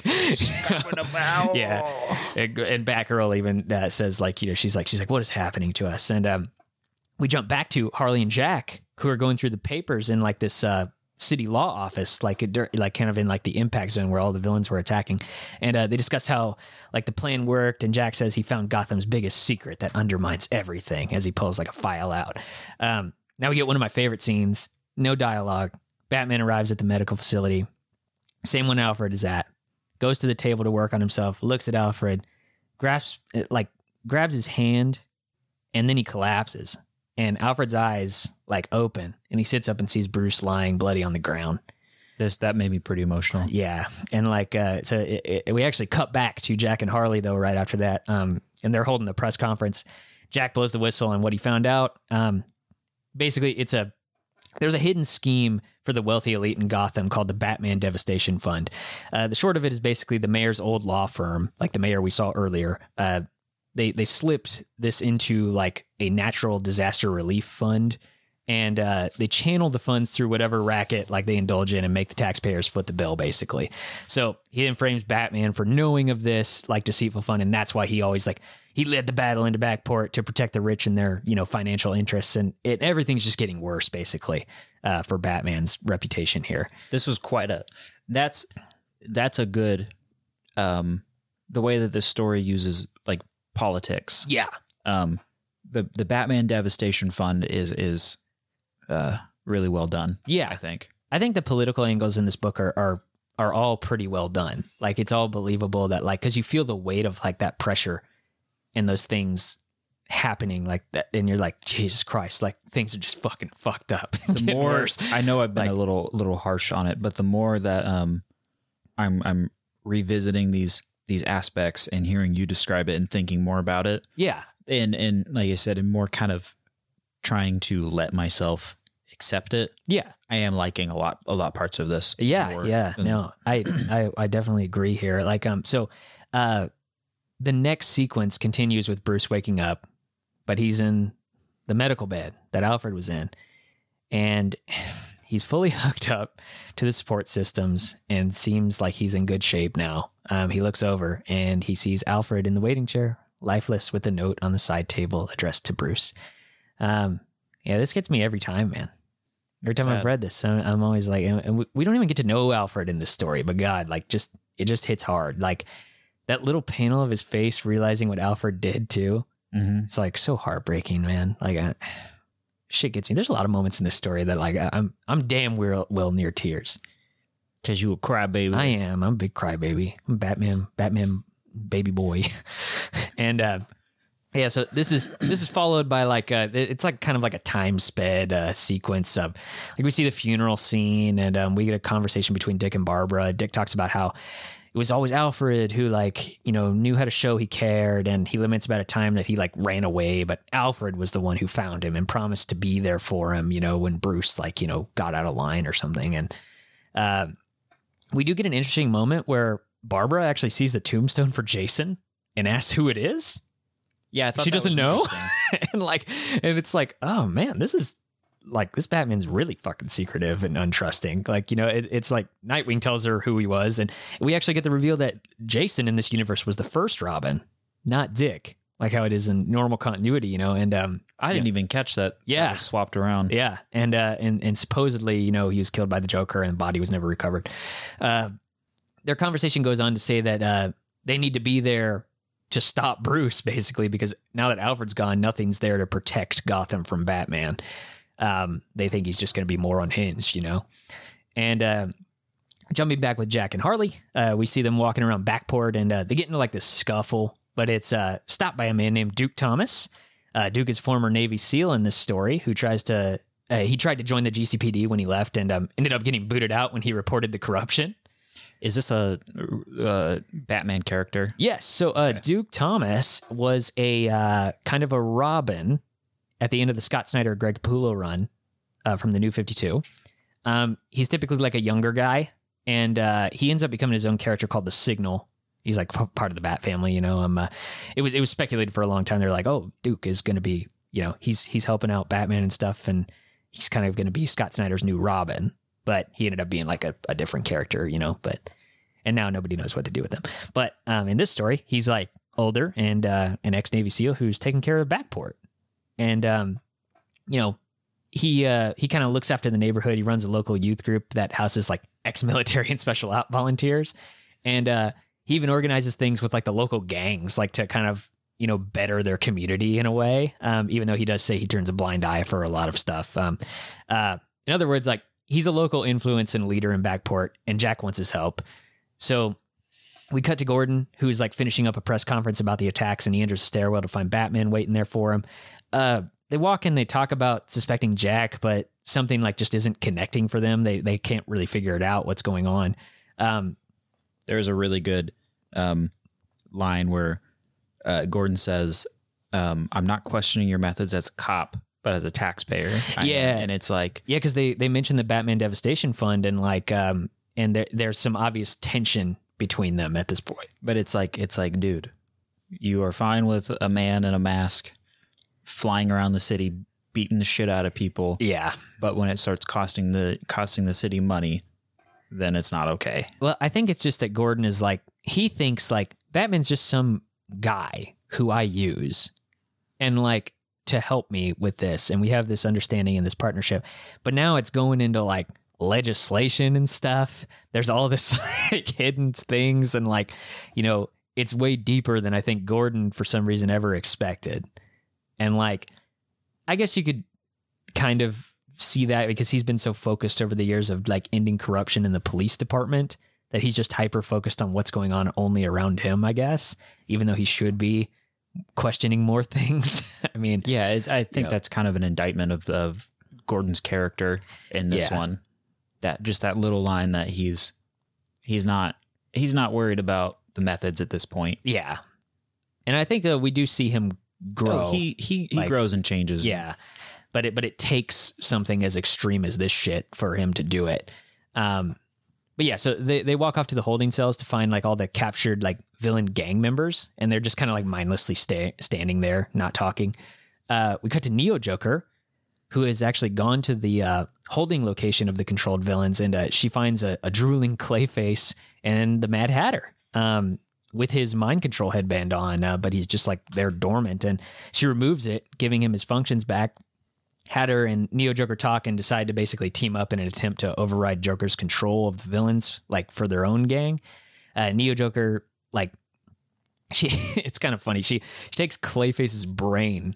That panel, I was like, yeah. She takes the brain as like a safeguard to like maintain control, and discovers the room where the villains are all like kind of just there, like laying dormant, like weird zombies.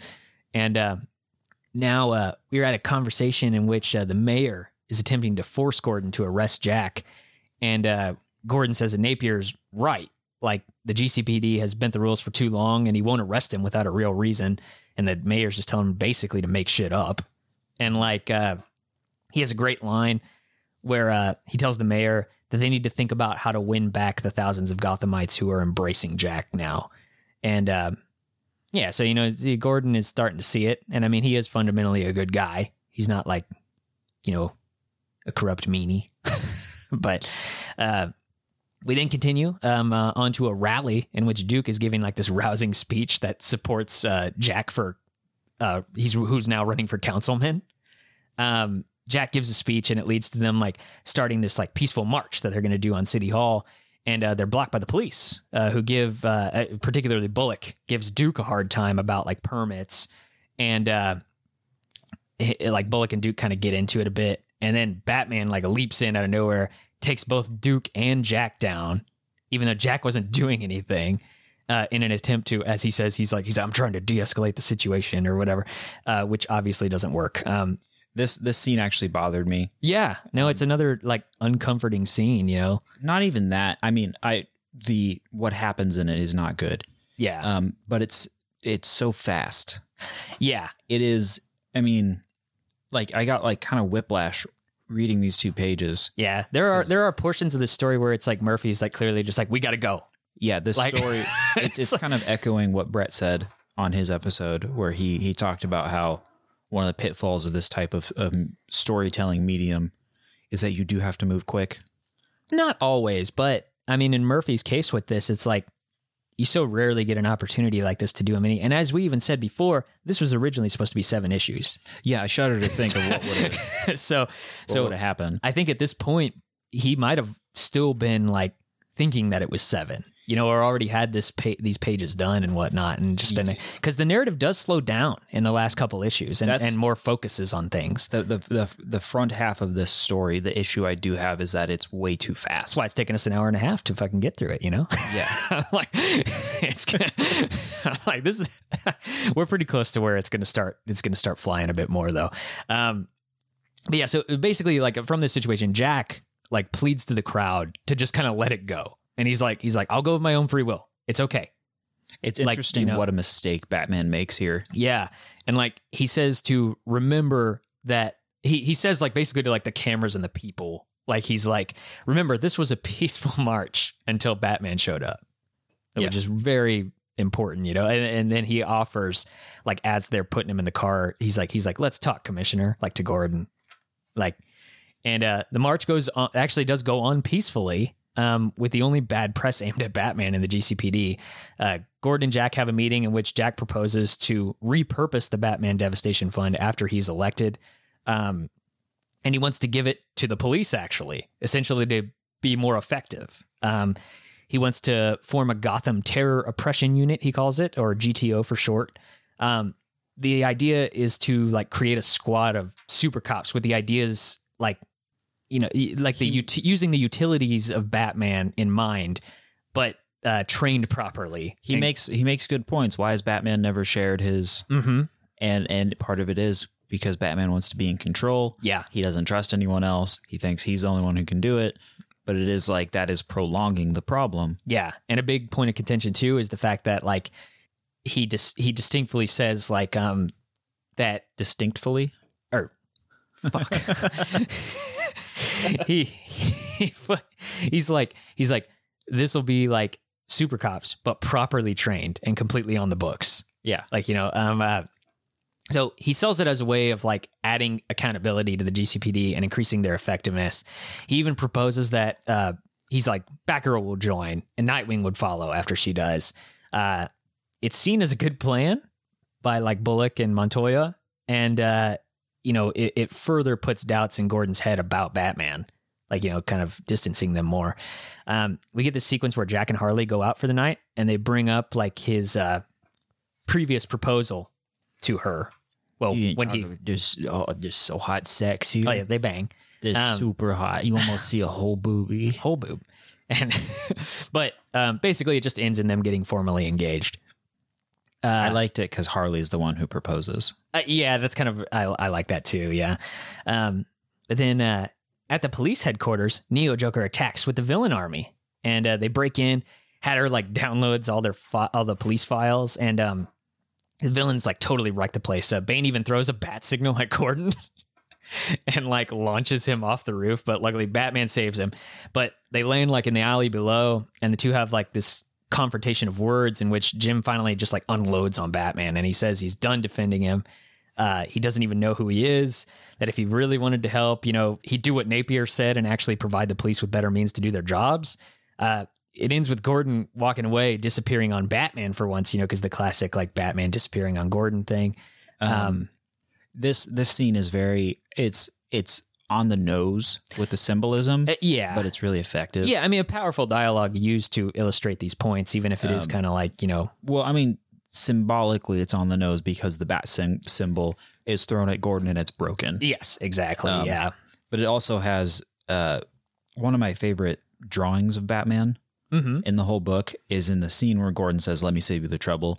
And it's just Batman standing there and his cape is sort of twisted up a little bit. I don't know what it is about it. It's just a really cool. There's a few like images like that just really stick out to me, especially with Batman. I don't even think we talked about Batman's design a little bit. I fucking love this is like, that design is so cool. And like, one of the best. I love his armor. I love the fact that he has a little collar. That's what I was going to bring on his cape. up. That looks fucking awesome. The collar is such a nice touch. It's cool.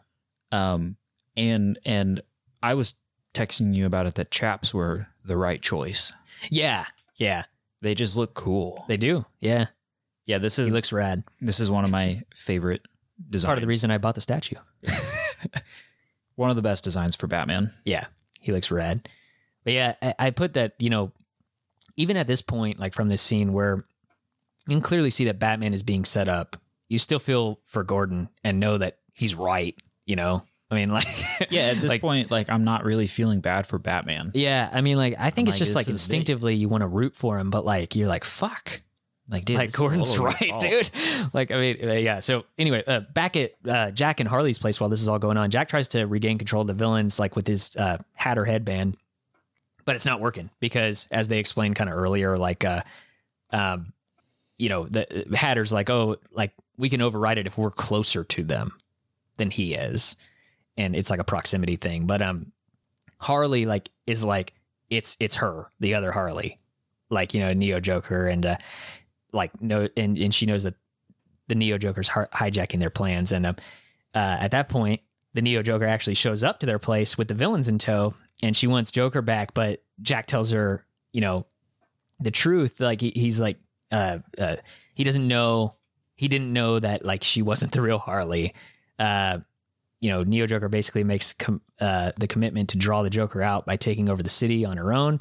She knows his massive ego can't take that, and she'll have her Joker back, basically. So that's kind of the plan moving forward. Back at the GCPD, Gordon and Jack actually pitched the GTO to Batgirl and Nightwing, and the big reveal is that they have, you know, they have this big flurry of souped up cars, and like, you know, they're kind of reminiscent of Batmobiles. But they're like, yeah, we're going to use these cars and like, you know, take people down and all this stuff. And I love the little bat shaped keys. Yeah, those are funny. they come back later too. But we get a cool conversation between Hatter and Neo Joker at this point, and this is where we learn her origin. We find out her name is Marianne Drews, and she used to work at this bank, and she was like a depressed cutter who encountered the Joker one day. When he robbed her bank, and he tasked her with like helping him, like, you know, like carrying the bags and stuff. And like halfway through, he just like started calling her Harley, and she just sort of like went with it. And it's an interesting origin because even though it's all Joker persona, he's actually like oddly kind to her. It's really sad. It's very sad. Yeah. It's really dark, and I think she even says like when they're back at like the hideout or whatever, like, and she's just talking about it. She's like, she expected him to hurt her or whatever, but like he just like bandaged her cuts. Yeah. And she was like, I know it was Stockholm syndrome, but I felt happy. Yeah. And she says that she was never kept a prisoner either. Like, she's like, I could have left any time I wanted, but I didn't want to. Is Marianne Drews a completely original character? Yeah. Okay. Yeah, she is, for this story. I think her name might be a reference, but like, but her, this character, like, yeah, brand new at least. But yeah, so this conversation scene like ends with Hatter, like he ends up breaking into the GCPD files that they stole, and he pulls the file on Mr. Freeze, in which they see that the Freeze's father was an old SS officer, and they skim details about like a pardon, a lab, underground tunnels, but are mainly shocked to find a picture wherein Mr. Freeze's dad is shaking hands with none other than Thomas and Martha Wayne. Readers, fans, you might recognize Thomas Wayne as Batman in Flashpoint. You know that. I do. Did you read that on Watch Mojo? I looked at Screen Rant, top 10 different versions top of Batman. 10 different versions of Batman that you won't believe. And then in parentheses, it'll be like, one of them's not even Batman. You're like, whoa, I gotta click that. Oh, damn. Gotta skip through all these pages, get all that ad revenue. But yeah, like, I don't know, on this, it's just like, dun, dun, dun. Are the Waynes Nazis? I know. I was like, oh, fuck. It's just like this mystery this Nazi mystery unfolding in the background. It sounds like everything we're describing, it sounds like it would be too much, but it really like, it is a little, in my opinion. I don't know. It's like, it all kind of works and it all converges in like a good way. This whole stuff with the Waynes and whatnot too comes into big play in the next one, the sequel. Okay. Yeah. Like it's I feel like half that story is about like the history of the Waynes in Gotham. Like, but yeah, we didn't get like this training sequence in which Jack has asked Harley to train him, like how to fight. And he talks about how he needs to beat Batman in every way, even physically. And I love that there's this moment where they're like fighting and he like violently yells at her for hitting his face because he was like, no, not the face or whatever. And he like freaks out and he has like this really violent yell. And she basically just tells him to stop being a baby. Mm-hmm. And it's kind of mirrored later in like a later issue. I'll point it out when we get to it, in a very important scene with the Neo Joker. So just keep that in the back of your head. I do have an issue. Yeah. I thought it was kind of a dumb cop out that the pills are also steroids. Oh God. Yeah. That whole thing. I was just like, oh God. Okay, I was like, he's got to have a way for, him to be able to beat Batman. Yeah. I feel like he could have just said like, because in like main continuity, like the Joker can fight. Mm-hmm. Like, so it's like, why wasn't he just like, I just need to get better at fighting. Yeah. Like, you know, like it doesn't have to be a steroid or whatever. Yeah. I thought that was a really lame hand wave. Yeah. You're just like, whatever. I don't need that. He could just be wanting to get better at fighting, you know, like, I mean, also the pills are starting to make Joker cough up blood. Oh yeah. He does cut. This is the first time we see that. Yeah. Excuse me, Jack. Yeah. Yeah. He's Jack. The pills are having a negative effect as well. Yeah. You know what, and I see it. I'm like, oh, well, that's not good. Yeah. Not good. Yeah. So Nightwing and Batgirl meet up with Batman as he like investigates the villain hideout. He finds traces of Clayface and he starts to kind of put it together, but not before the two bring up the GTO, which Batman like wants no part of, and Nightwing and Batgirl argue and Barbara breaks them up. Nightwing and Batman argue, excuse me.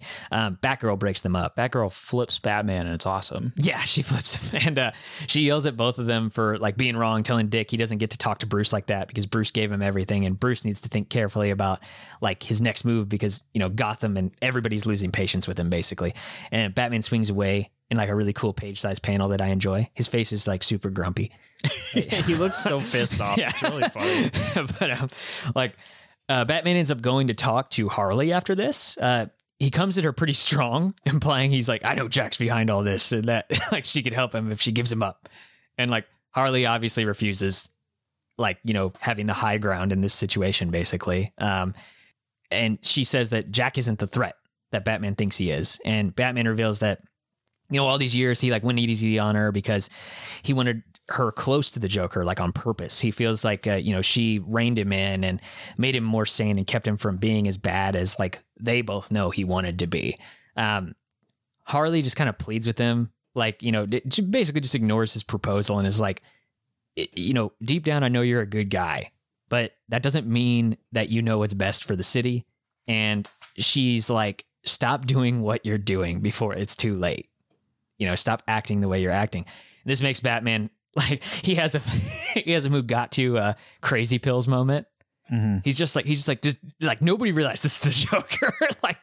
He's like kind of having the reaction that we all are, knowing that he's like a saint, like regular Batman. Like I did feel a little like vindicated at this point when Batman says he's the fucking Joker. Yeah. And I was like, that's what I've been saying this whole time. Exactly. Yeah. And Harley points out that him and Jack want the same thing, but they can't get it unless if they work together, like they can't do this, like opposing each other like this. I really love, like I said, Harley's my favorite character in the story. Yeah. And I really love this conversation, and it shows the deep respect they have for each other. Yeah.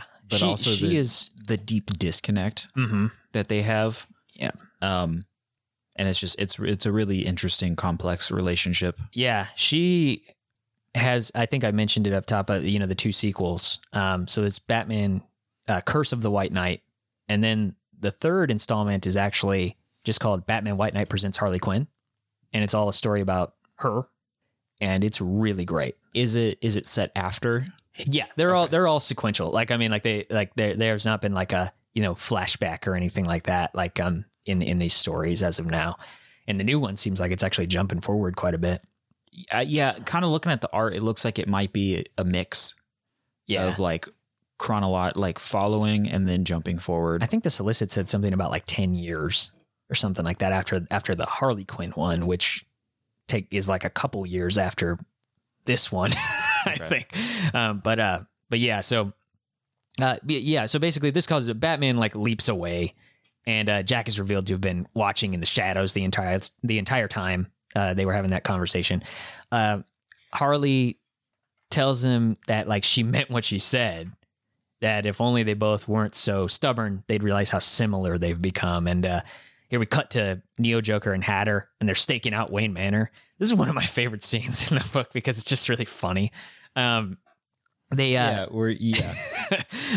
suspect that there's information they could find to elaborate on the GCPD files, like about the Waynes, like, and Nazis and all that stuff. So they see the security like around Wayne Manor because obviously Batman, he's paranoid, and they're like, oh, there must be something valuable inside, and they use poison ivy to just like destroy the cameras, security alarms, like everything pretty much like instantly. And just gotta mention here real quick, she's been in the book before, like we saw her before as like one of the controlled villains, but Poison Ivy is super cool in this book, even though she's not like her own character in it.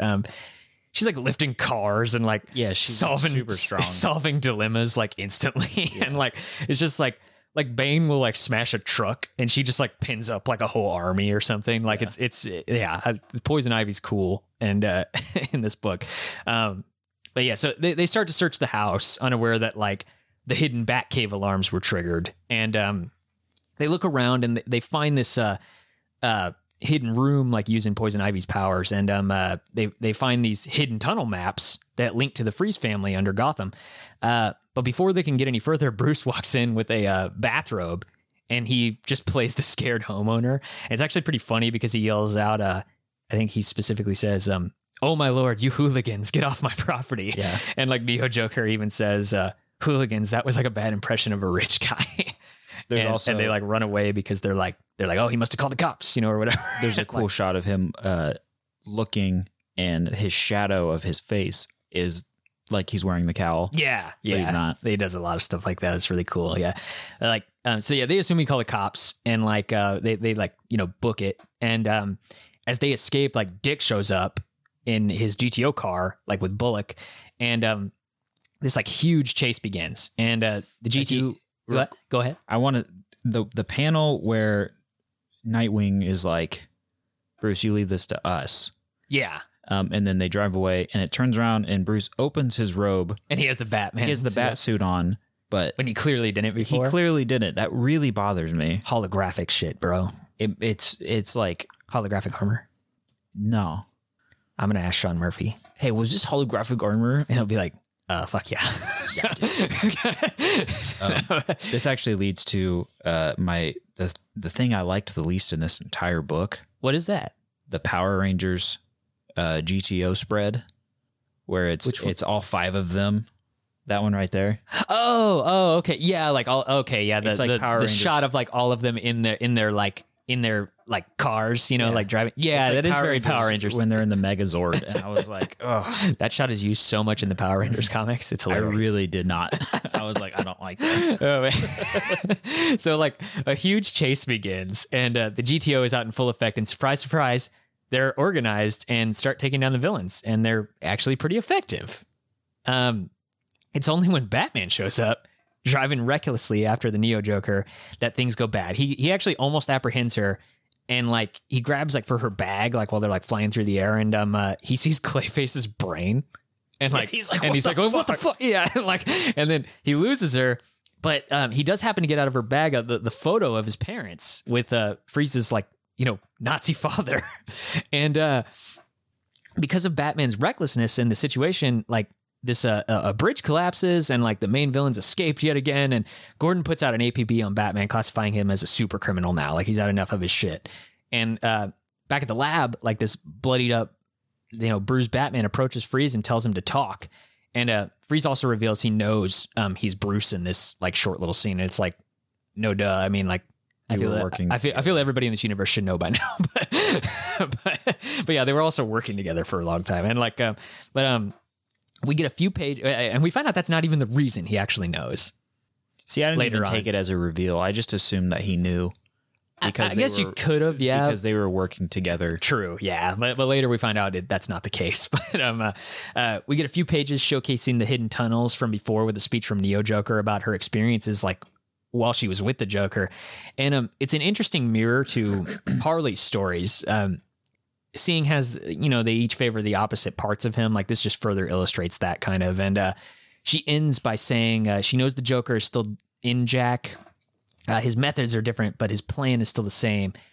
And she's not really wrong. I mean, at this point, that does put doubt in our heads about like who's really in control, like with Jack, and like the pills, especially since we've seen that he's like coughing like up blood and shit like that. But yeah, she eventually says that he will try to give control to Batman again, as that's like his nature. Like he wants the game to go on forever. And, but this time there won't be anything to give. And the big reveal is that like tucked away in these tunnels is this giant version of the Freeze cannon.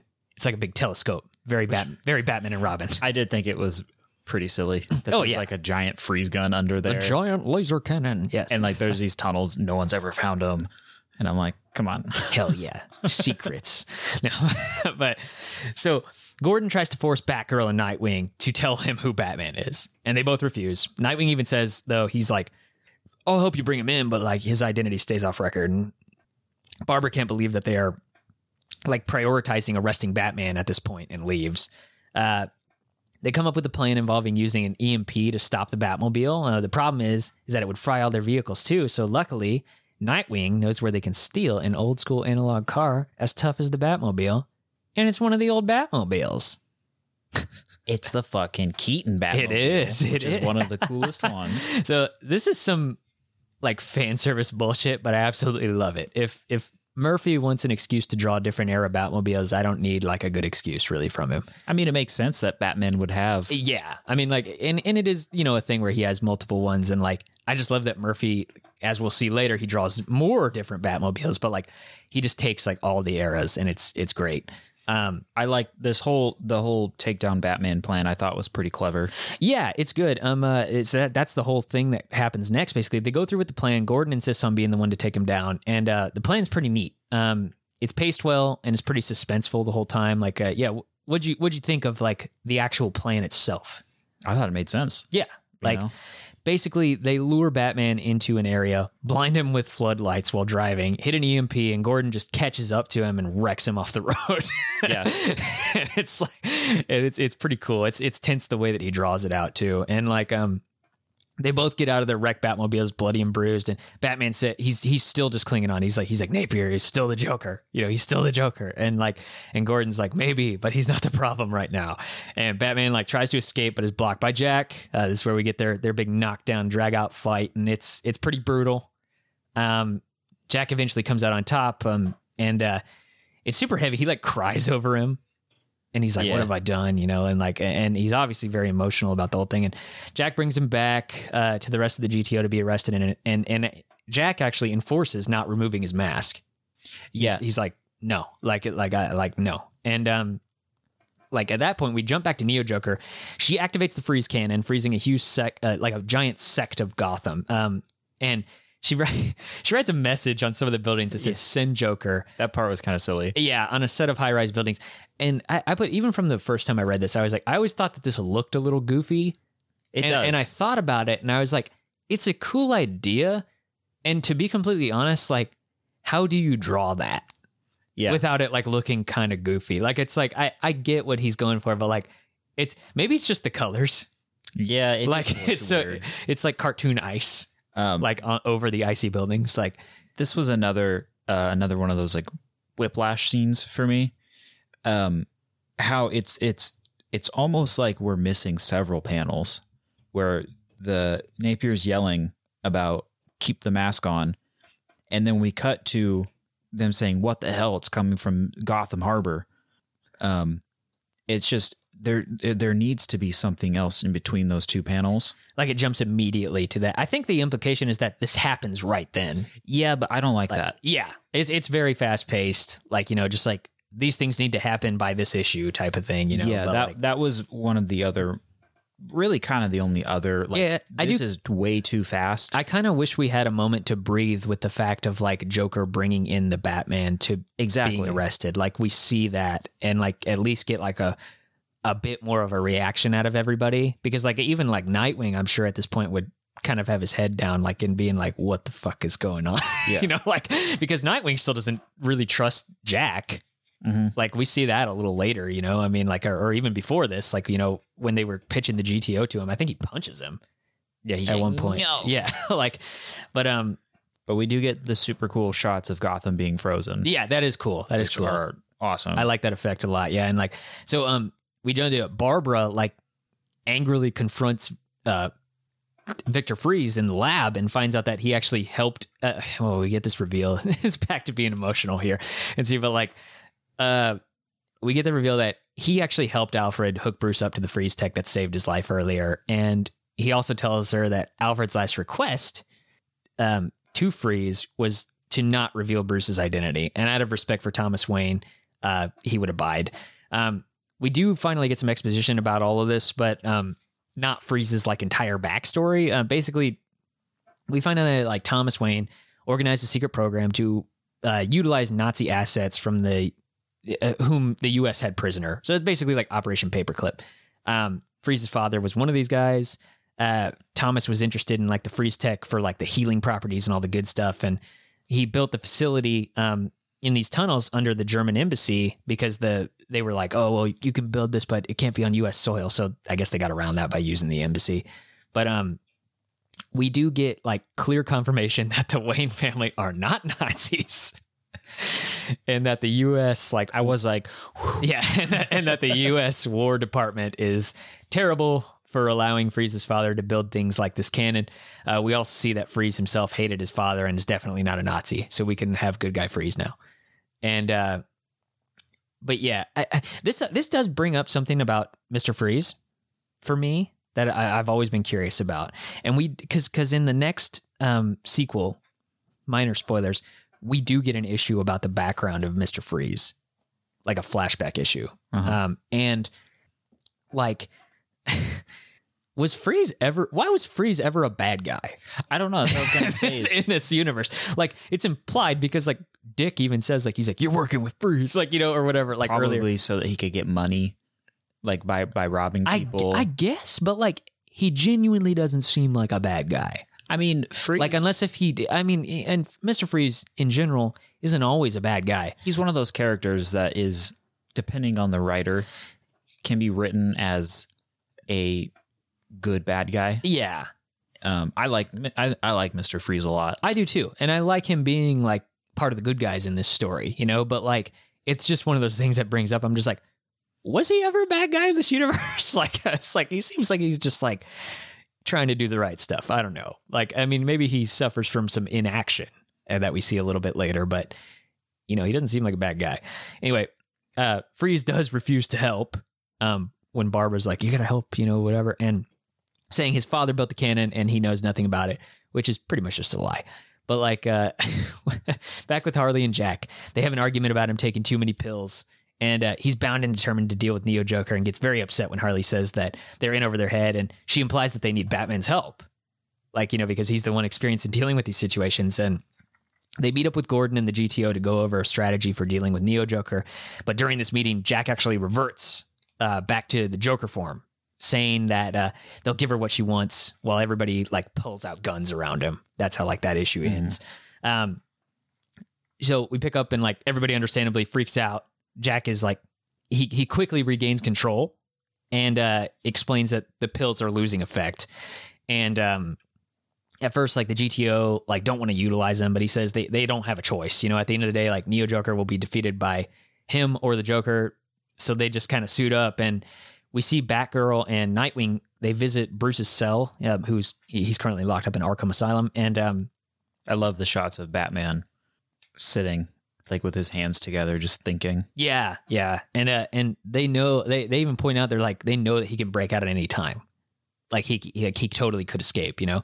And they actually encourage him to do so that he can help with the situation. But he actually recounts what Harley said to him, and Joker and himself needing each other. Like he remembers that. And he tells them that Jack will come for him eventually. And at the Freeze Cannon base, which is an awesome comic book thing to say, Jack and Harley, they meet up with Neo Joker, and she demands Jack to let the Joker out. He concedes and turns around and saying he'll bring him out. This is the scene I mentioned earlier when we were talking about Jack and Harley's training sequence.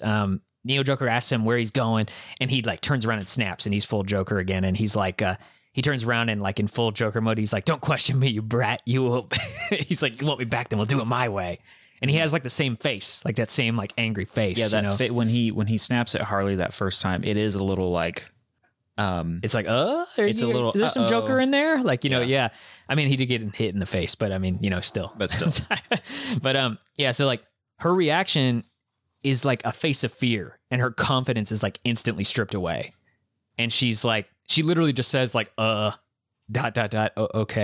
And she's like really timid. And yeah, I just wanted to point out, like, very different from Harley's instant comeback after she hit him in the face, you know, like that illustrates the difference between those two women, like extremely well, I think. But yeah, like outside and alone, Harley and Jack discuss what to do. Jack is like basically just ready to give in. He's like, I got to do it. I got to give up, you know, and become the Joker. And he sees no other option at this point. But Harley's like, you've never played by the rules before. You haven't even done it since you got better. Like, why don't we, we can come up with something basically. And she ends by saying like, you know, they'll defeat her if they do something the Joker would never do. And bam, now we're back at the first scene of the book finally. I did lie when I said I had only one other. That was my last tonal whiplash. Yeah. Not tonal whiplash, sorry. Pacing whiplash. Yeah. Batman's been in jail for like 5 pages, basically. And they're like, it's been a long time or whatever. Well, yeah. Not even that. It's like Batman being put in Arkham Asylum is a huge deal. Yeah. And I feel like it wasn't given any weight or any circumstance because they're immediately like, we got to get him out. Yeah. He does in the following scene retroactively say that his time in Arkham helped him. The pacing in this book. But yeah, it does make it seem like he was in there for a day. Yeah. And I mean, when you think about it, like, yes, this is stuff that will all take place over a year. I mean, yeah. But yeah, it's just in terms of the actual page by page pacing. Mm-hmm. I was like, well, already get him out. Yeah. It does go pretty quick. I wish we had like a scene of him like actually talking to doctors or something like that. You know, Yeah. like, I mean, but yeah, we'll I have a comment about him and Arkham in just a moment, but so, yeah, bam, back at the first scene of the book. Finally, we see the conversation between Jack and Batman. Jack asks Batman if he'll help him, and Batman's like, I will always help Gotham, you know, or whatever. And, but he has conditions where he's like, I want you to confess fully. And they have a good little moral argument, like about the law, you know, how they both break it basically. And, Jack concedes that he will confess if Harley goes free, and Batman agrees, but tells him that he's got to tell him what happened to Robin, like Jason. Mm-hmm. And, Jack can't remember. I love this part. Dude. Yeah, it's really good. And like, so this is another emotional one too, but like, Jack can't remember. It's like the Joker's like keeping it from him, like, you know, intently. And, but with like a little guidance from Batman actually like kind of helps him focus, and he's able to pull the memories back. And, we get this like heart wrenching truth that Robin is actually still alive. Jason is alive. And that night, Joker tortured him, trying to get Batman's identity. That was the actual purpose. It wasn't like just because he was jealous or wanted to, I mean, he is, but you know, it's like he wanted to know his identity. That was what he was torturing Jason over. And he eventually broke. And with tears in his eyes, Jason said, I wish I'd never met Bruce Wayne. And it's like, fuck. And so like broken and defeated, Robin is set free by the Joker and simply let Batman believe he was dead.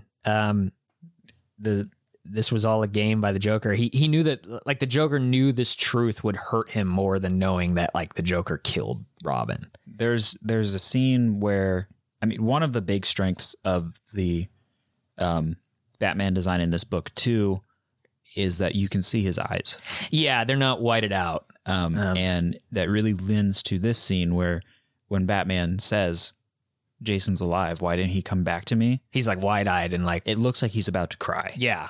And it's like a really powerful little panel. It really is. And it's like, this whole scene is, yeah. I mean, like, and Jack actually like apologizes to Batman, like after they have like a silent moment of driving, and Batman like goes in full Batman mode. He quickly changes the subject.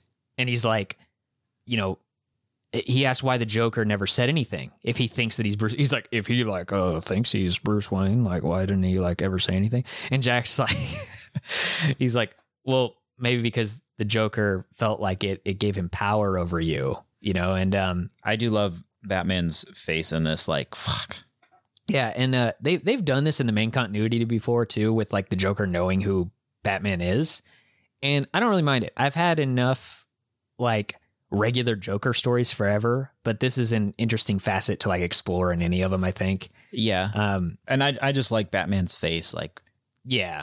You know, fuck, he got me. Yeah. And then Batman tries terribly to play coy and asks, he's like, do you believe that? What do you he's think? Bruce Wayne? That was weird, you know? And, Jack like just interrupts him, like doesn't even let him finish. And he's like, I've known for months. Like, you know, he's like, when investigating and we get this awesome reveal where you get your confidence fully restored back in Batman at this point, because he says that when he was investigating the Batman Devastation Fund, he found that it wasn't billed to the taxpayers, but it was 100% replenished by companies owned by Bruce Wayne. Yeah, you find out that he knows about it. It's on purpose because he knows he's destructive. Yeah. So yay. This universe isn't eternally dark and miserable. Our hero is still a hero, just faulty, which is good, you know? And then we get the awesome shot of frozen people. Yeah, yeah. You see some frozen people, like Jack and Batman actually, they meet back up with Freeze, who actually managed to unfreeze Nora. Hell yeah. And she's alive, but you know, she's on like life support. She's not awake yet. But Batman asks like why he isn't by her bedside. He's like standing outside the room, and like Freeze laments about like real emo Freeze about how when she awakens, she's like she'll see a city frozen and this curse follows us forever. You know? And like all and Batman's like, I cut my wrists and black my eyes. Yeah. And Batman's like, no, you're going to help change that. It's going to be cool. And Freeze is finally like, okay, like, you know, I'm going to do something in this book. And like, with Frieza's knowledge of like the tunnel workings, because they don't have the map anymore because Neo, Joker, and Hatter stole it. They bring a plane to the GTO, and Batman brings Batmobiles for everyone. Nice. I guess I could have mentioned this also during any of the car heavy like action sequences we've gotten so far. But if it isn't obvious, Murphy is super into cars and technology, and it makes something like, to me, that I think is pretty unique in like mainstream comics. He has said that he takes like massive influence from Japanese manga and like European art, and you can really see the manga element, I think, when he draws like action involving cars. Like I've even seen like interviews where he even like directly says, like, he's like, when you draw the Batmobile with a manga / like Akira sort of mindset, you can do things with that car that most artists wouldn't think of. Yeah, a lot of like, it's like, if you've ever seen or read Initial D, you know, like it's very that like early 90s Japanese like street racing manga stuff. Yeah. You can really see that in his art. Well, having being a guy who just read Akira for the first time, like I was like, oh yeah. Like I see mentioned that. I'm like, yeah, my brain is well, like that's even like a direct quote from him. He says manga / Akira. So he's like, that's obviously a big influence on him. Yeah. And if in the back of the version you loaned me, there's concept art from Sean Murphy. And on the one on the Batmobile, he actually mentions, if you look like in the liner notes, he says like, based on this Porsche for the front end and this for the back end, blah, blah, blah, blah. Like he really knows his cars. Yeah, he does. Like he's very much into that stuff, which makes for cool designs, honestly. Like I dig it. And that's coming from a non-car man. Nick is on record as a not car man. Not car man. We're not car men. He only rides scooters. I mean, I drive a car. I don't know anything about him though. Nick's never driven a car. Not a manly man. Not a manly car man. But anyway, as Jack reveals like the Batmobiles to everyone, he actually momentarily slips back into the Joker, to which Batman grabs him. I love that little panel too. He instantly is just like ready to fucking grab him. He's like right into it. Yeah. But Jack is able to like rein it in again, but it's obviously becoming harder for him. And Batman is like, he like lets go and he's like, he's riding with me or whatever. And there's another emotional moment. Like, so before another one of my favorite scenes. It's so good. Book. Yeah. It's like, so before the entire team like loads into their Batmobiles, this is the section we were talking about earlier too, where Murphy takes this opportunity to show us like all these different Batmobiles. Like you get the Tumbler from, you know, the Dark Knight series with Christian Bale, and you get like, you know, the animated series Batmobile and like all this cool stuff, like from all the movies and everything. And it's really cool. But yeah, so before the entire team loads in the Batmobiles, Batman pulls Dick and Barbara aside and reveals that he has that letter from Alfred. He tells them he's afraid to read it and he isn't ready to see them, or he's not ready to see his last words. Barb asks if she's just like, are you okay? And he gives like this great speech, and I think I'm just going to read it because like it's do it justice. It's really good. Yeah. He says, I'll never be okay. And my hardest struggle has been trying not to let that affect you. One day when I leave you a note like this, what would I say? Probably something that tries to protect you. Something you can draw upon in your darker moments. Something that will make up for my mistakes. Something about why I still fight as Batman. That it isn't out of duty to avenge my parents. The reason I keep fighting is for you. A safer Gotham that you can be proud of, so that one day you can take off the masks. This is complete redemption and like a turnaround in how I felt about Batman. This whole story, yeah, is just this little quote. And at this point, Murphy has effectively made us root for both Batman and Jack. Yeah. Like, you know, we want them both to succeed, you know? And, the following panel too is like Barb's crying and I'm right there with her, you know? Mm-hmm. Just a great character development that you don't get incredibly often in like big superhero books, you know? They hug and, like as Bruce goes to get into his Batmobile, Gordon comes up and like attempts to apologize for arresting him. But Bruce is like, no, like you did the right thing. And in fact, he tells him like he plans to take off the mask after this because Gotham deserves the truth. And this part made me think too. I was like, at this point, I'm just thinking, who would have thought that the one person in history who Arkham Asylum worked for was Bruce Wayne? Yeah. Like he even mentions, he's like, what, like before he gives that heartfelt speech, he's like, I had a lot of time to think in Arkham, whatever. Like, it's like it actually healed him. Yeah. Like the one guy who fucking benefited from Arkham Asylum. But anyway, like, so this is the ending of the penultimate issue, and it ends with the Batmobiles riding out towards the villain base, and Jack and Batman like go over the plan, and Batman's like, you know, you can get close to Neo Joker and by pretending to be the Joker, you know, but Jack reverts back at that moment in the car, claiming he won't be pretending. And he says, I'm the Joker, baby. But so we're on the last issue here. This picks up right where we left off, and Joker and Batman riding together in the Batmobile. Batman tells him that he wants to talk to Napier, and Joker refuses, says that, you know, and he's like, nah, you want me at the wheel. And he's like, and we can work together to get rid of Neo Joker. Like he wants her gone too. You know, he gave into exactly what Neo Joker said with, you know, the ego thing of being like, I want her gone. I'm the Joker, you know? And so then we get this super cool big dumb fight. You get all these villains like fighting all these Batmobiles, and it's pretty awesome. I fucking love that Bullock. I have that in my note too. Yeah, He just fucking shoot King Croc. well, that happens eventually too. King Croc. What's his name? Killer Croc. Killer Croc. Him and Duke just shoot King Croc later. But so funny. my favorite is when they're still in the Batmobiles, and I especially love when Bullock just straight up runs over the Penguin and sends him flying after yelling, "Bring it on, Happy Feet." Yeah, it's amazing. I love too. My first thought was like related to the Penguin, and I was like, well, the Penguin's just a guy. He's dead. But then later on, there's a scene where he's just floating down with his umbrella. So I was like, oh, he's okay. Never mind. I really love the way the animated series Batmobile looks in the panel where it shows Nightwing's driving it. Oh yeah, it's so cool. Yeah, so like, you see Neo Joker like, you know, on top of the tower.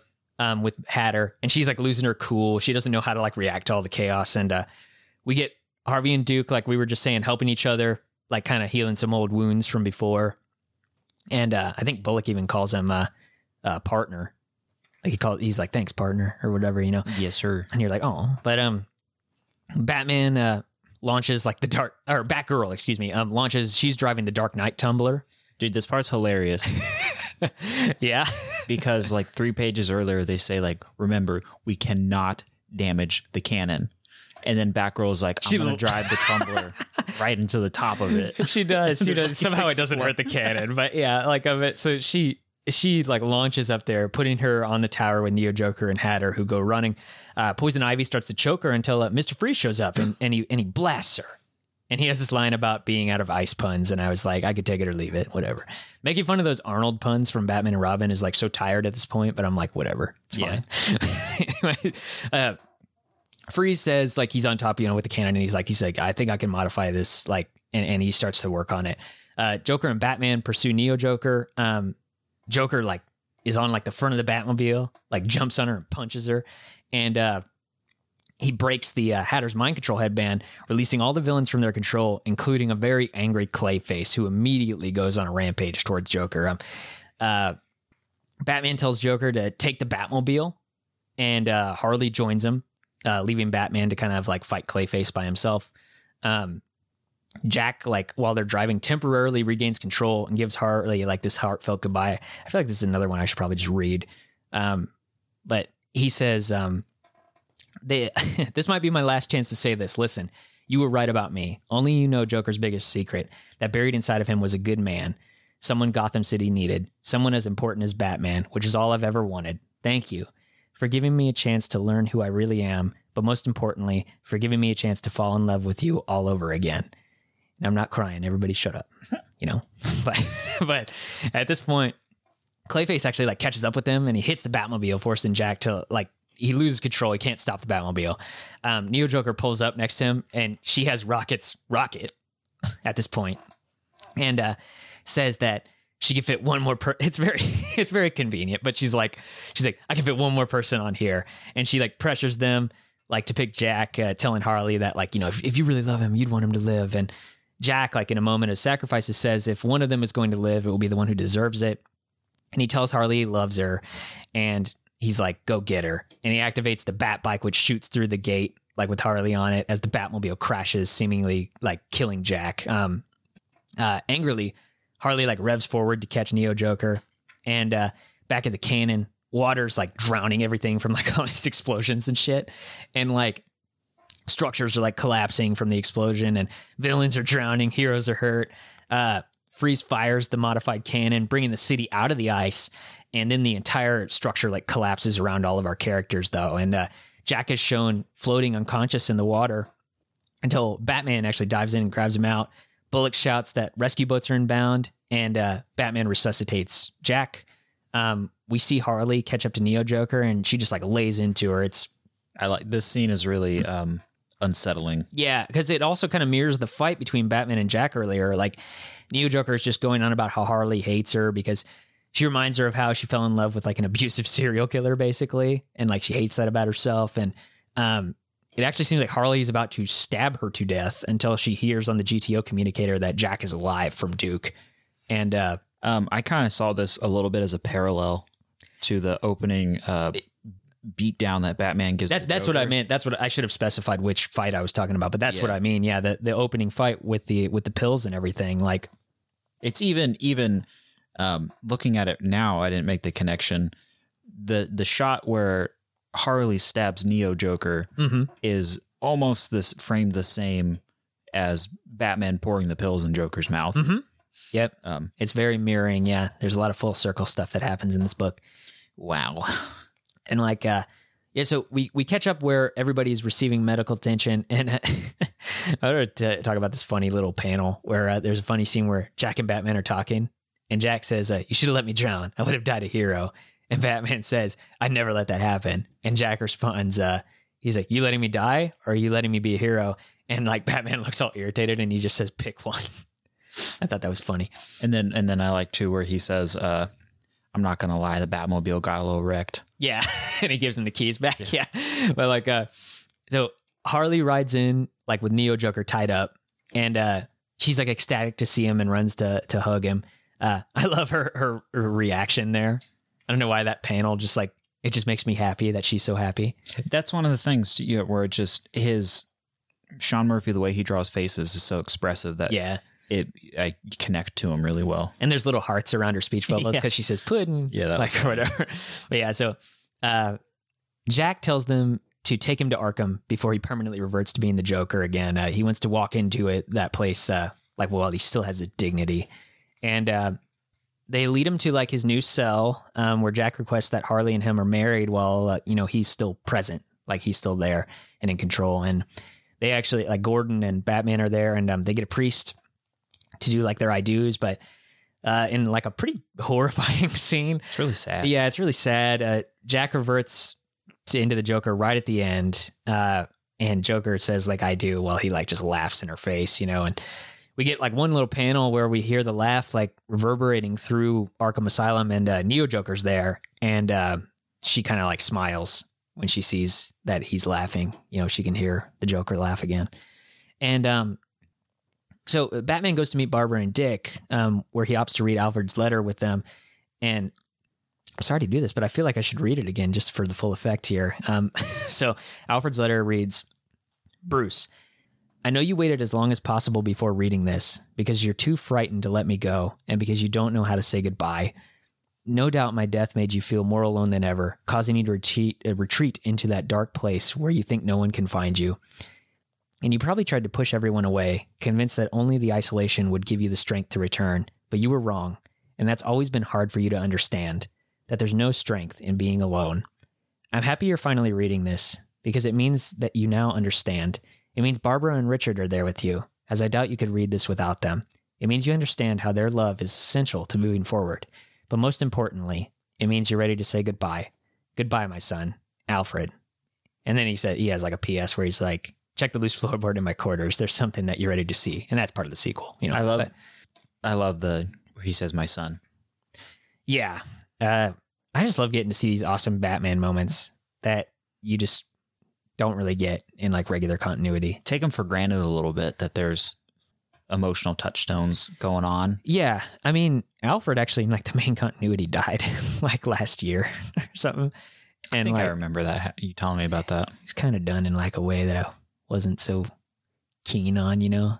And like, just, they haven't done anything that great with it. And like this, like I keep coming back to this, but like, we didn't even see Alfred really in this book.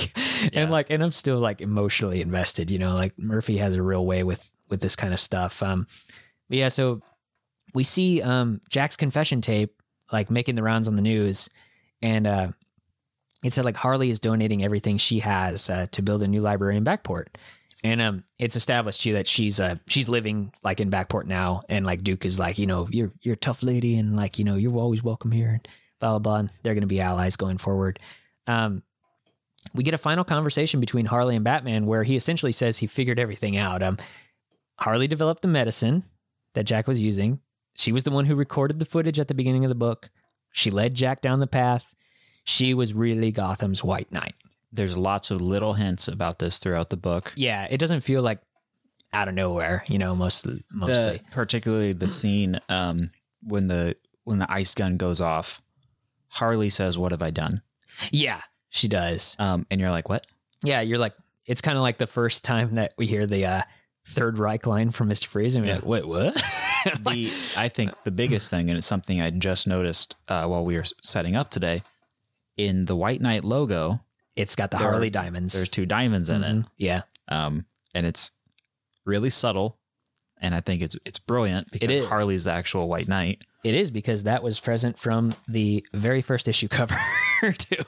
Oh, like, is it on all of them? Uh-huh. That's like the logo has the diamonds. Yep. It's cool.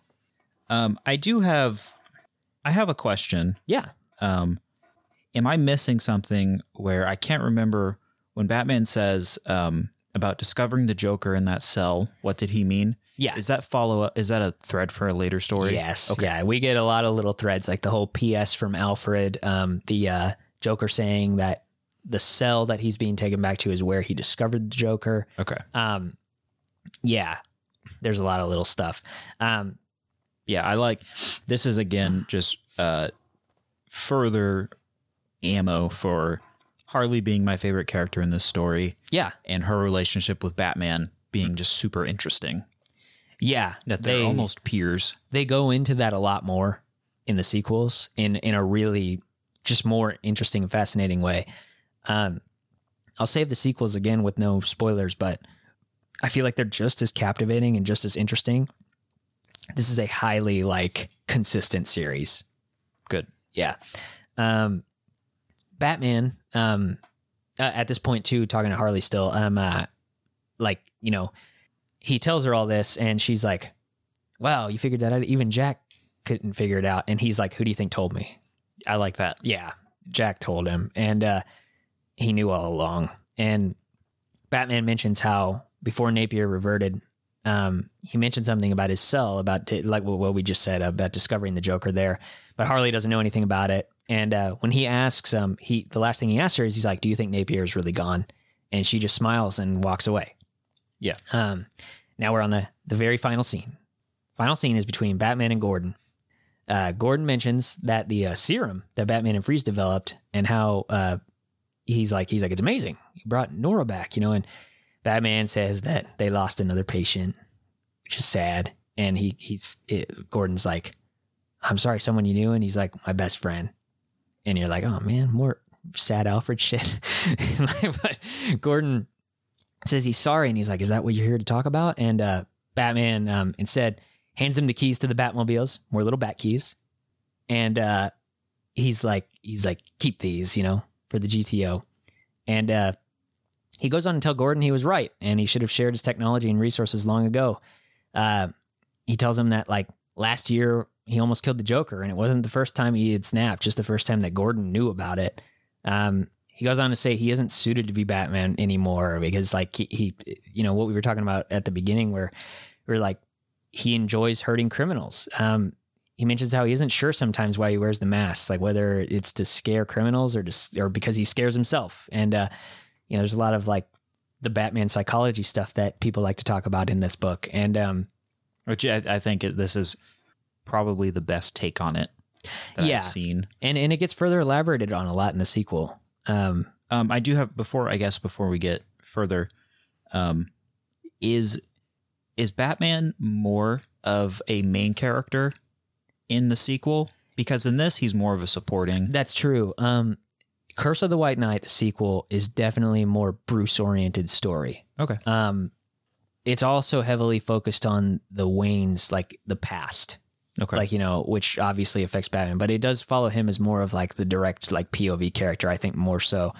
Cause I'd say, probably Jack is probably like the main character of this. I think it's interesting how, it's a Batman story, but he's not the main character. Yeah. Well, you don't even really feel like we know him until like 5 issues in or something, like over halfway through the series. But yeah. So Gordon, like, is like kind of argue back at Batman after saying all that. And he's like, the city needs Batman and that, we can work all this out, and get it back on track. But Batman refutes that. He's like, we tried that before. Like, he's like, we fell asleep at the wheel. Like, people need something different now. And that's how Napier beat us. That's why he won over the public. Like, because we stopped caring. We stopped like seeing like what was important. And Gordon says to give it time and the people will trust Batman again. But Batman ends the book by saying that he needs to tell them who Batman is. It's the only way that they'll trust him. And most importantly, it's the only way Gordon will trust him. And he takes off his cowl and turns himself to reveal Gordon as the last panel. And that wraps up Bat Knight. One of the coolest drawings in the book too. Yeah. Is the shot of Bruce Wayne turning. Yeah. Yeah. And that's the end of a old Batman White Knight. Quite the journey. I like to imagine too that like when he turns around, like immediately after that, Gordon's just like, who's this guy? Yeah. he doesn't know who he is. He's like, yeah, I knew you're Bruce Wayne. He's just like, okay, like generic white guy with black hair. I don't know. Or he's like, there's 2 people in the city fucking as built as you, Bruce Wayne and Batman. You're the biggest man I've ever seen. Yeah, he's fucking huge. So yeah, that's Batman White Knight, man. I guess we could wrap up some overall thoughts here. If there's anything we didn't get into, I purposefully kind of put a lot of mine into the story portion, as I've been kind of prone to doing the last few episodes, just because I feel like it works better for the discussion. I did that too. I felt like maybe I was being a little unorthodox or getting too into overall thoughts during the story. I kind of feel like that's the bulk of the show. So it's like, it's more entertaining for us to talk about that stuff in that moment. Yeah. And we're still figuring it out too. Yeah. So. There's a lot of stuff too, though, like in this story in particular that like relates to the moment. So it makes more sense for us to talk about it. I do have a few overall general things and some like prompt questions to ask you that we can go through.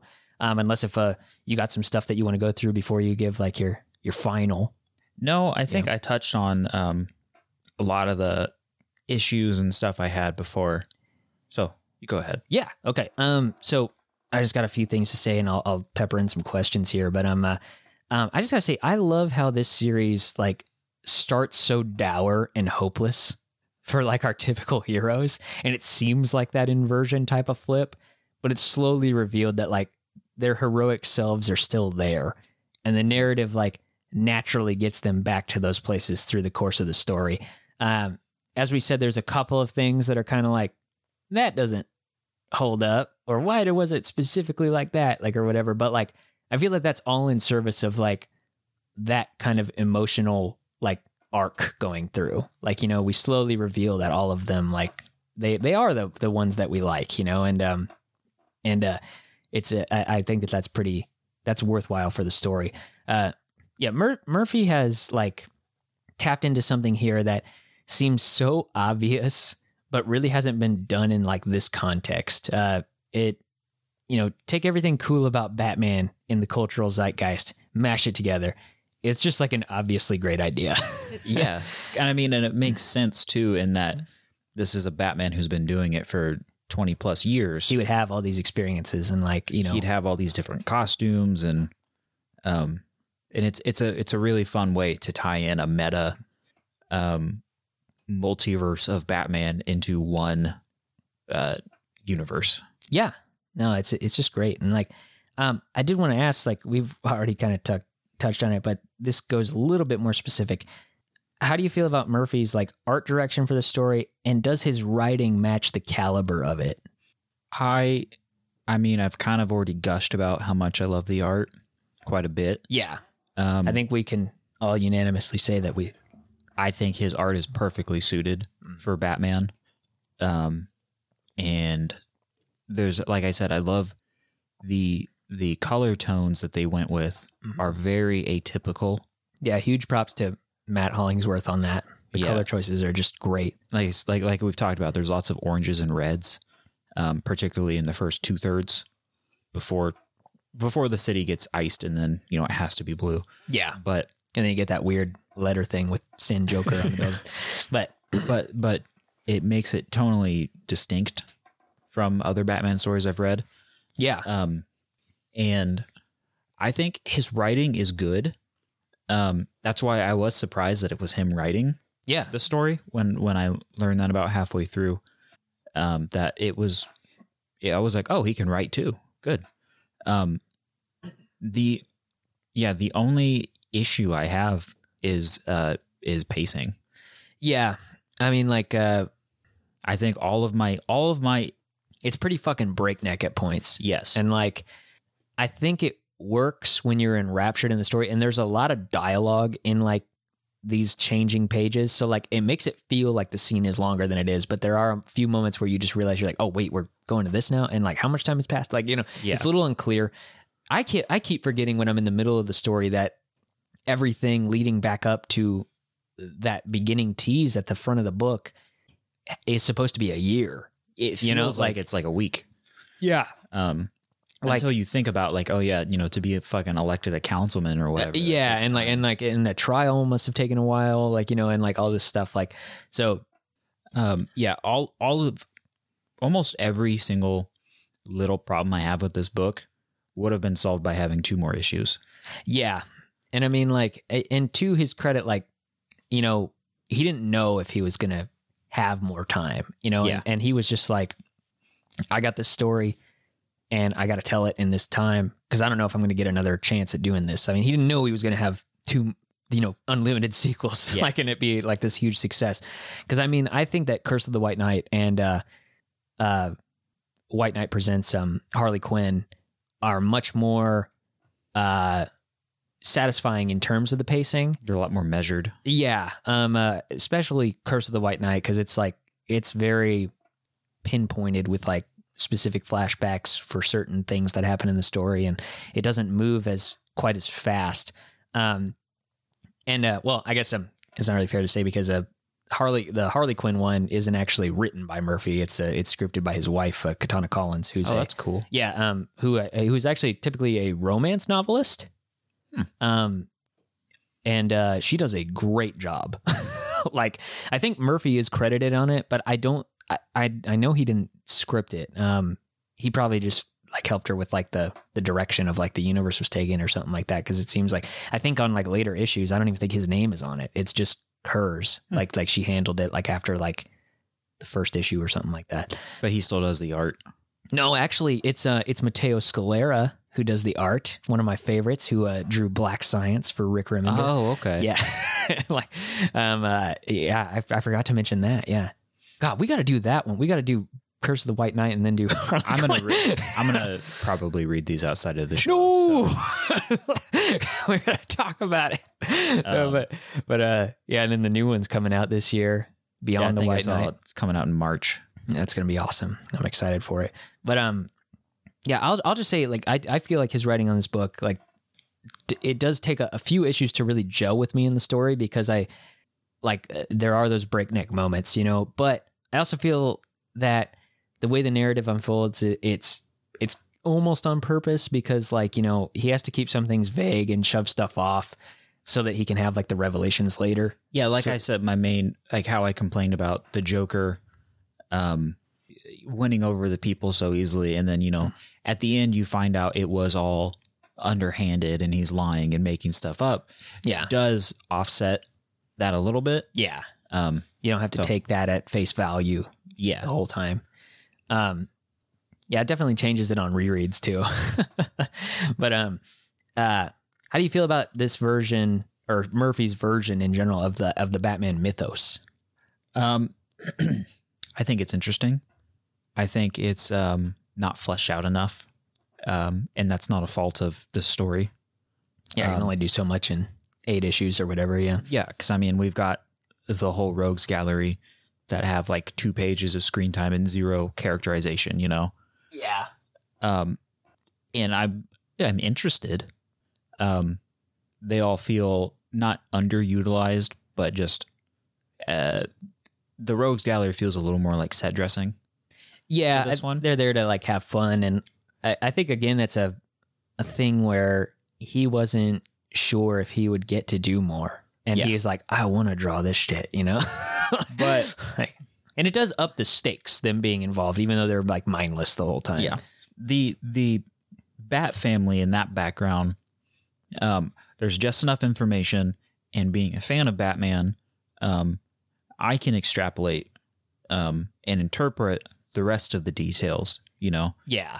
this is very much a story where I think you already have to be a Batman fan to an extent to like, understand. but I don't think you have to be a Batman comic fan to No. to understand or get it. Like you just have to be semi-knowledgeable of most of the stuff that, like I said before, is kind of already in the cultural zeitgeist. Like people know about Jason Todd, even though he hasn't been in a movie, you know, like and all that stuff. Yeah. Like they know that story or know the gist of it. So You know, yeah, I think he does a really good job of assuming that you will know background lore for the Bat family while putting his little twists and sprinkles on top Yeah. that are brought to the forefront so that you can just, you know, yeah, I like this take on, this is honestly kind of one of my preferred types of Batman takes, yeah. where it is, like I said, it assumes that you know Batman stories and it just gives little twists. Yeah. Makes it more rewarding, I think. Just overall. Now kind of off the back of that, like, how do you feel about the Joker's portrayal? I like it. Some of the Joker's dialogue at the beginning is a little on the nose with how like he's like, all we're missing is the makeup sex, stuff like that. Yeah. It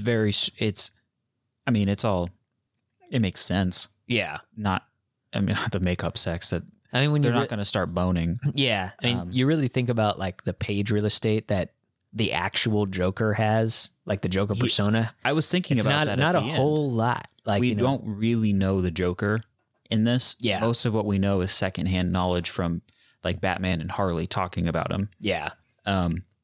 And so I've never been a huge fan of the character of the Joker because I'm not a huge fan of like manic psychos. Yeah. I mean, obviously as any character is, but I feel like it's especially relevant with the Joker. It depends on if the writer gets him or not. This Joker and depending on what kind of reader you are, you will have different opinions on what writers get the Joker as well too. You know, I mean, like, but this Joker, I don't think I have enough screen time to make an opinion of. yeah, Beyond that, he's a little too much of the zany, crazy Joker that I don't really care for. yeah, I really like Jack. yeah. Jack is cool. He's an interesting character. Piggybacking off of that, what about the Harleys? Well, I think I've said enough. Set it up at Harley. Yeah, I fuck herself. both Harleys. I love. Harleen Quinzel is my favorite character in the story. She's my favorite too. Neo Joker, Marion Drew is. I love that kind of. That's my favorite twist in the book. That's what hooked me. Yeah, that Like I was issue like, 2. "Oh." Yeah, I was like, oh, like, and then issue 3 begins, and we see her come back. I was like, oh, it's not like a joke. Like she's not just a throwaway like commentary. Like fuck that Harley Quinn from the movies, guys. Margot Robbie sucks. Yeah, like it's not that. It's like she's a real character.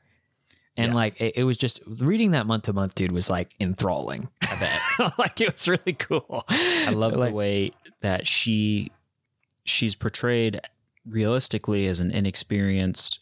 Yeah, I mean, like she sees the fucking chaos going on at the end, and she's like, I don't know what to do. Yeah, she's like, she realized like, oh, I've been piggybacking off of Joker this whole time. Yeah, and I don't know how to do this stuff. Yeah, showing that she is in over her head, and yeah, I liked her quite a bit, and her design is just awesome. It is really cool. Yeah, so like, yeah, I feel like every character is pretty well realized and well rounded in this. Like even if we didn't get sequels, which I'm really happy we did, I think it's pretty satisfying on its own.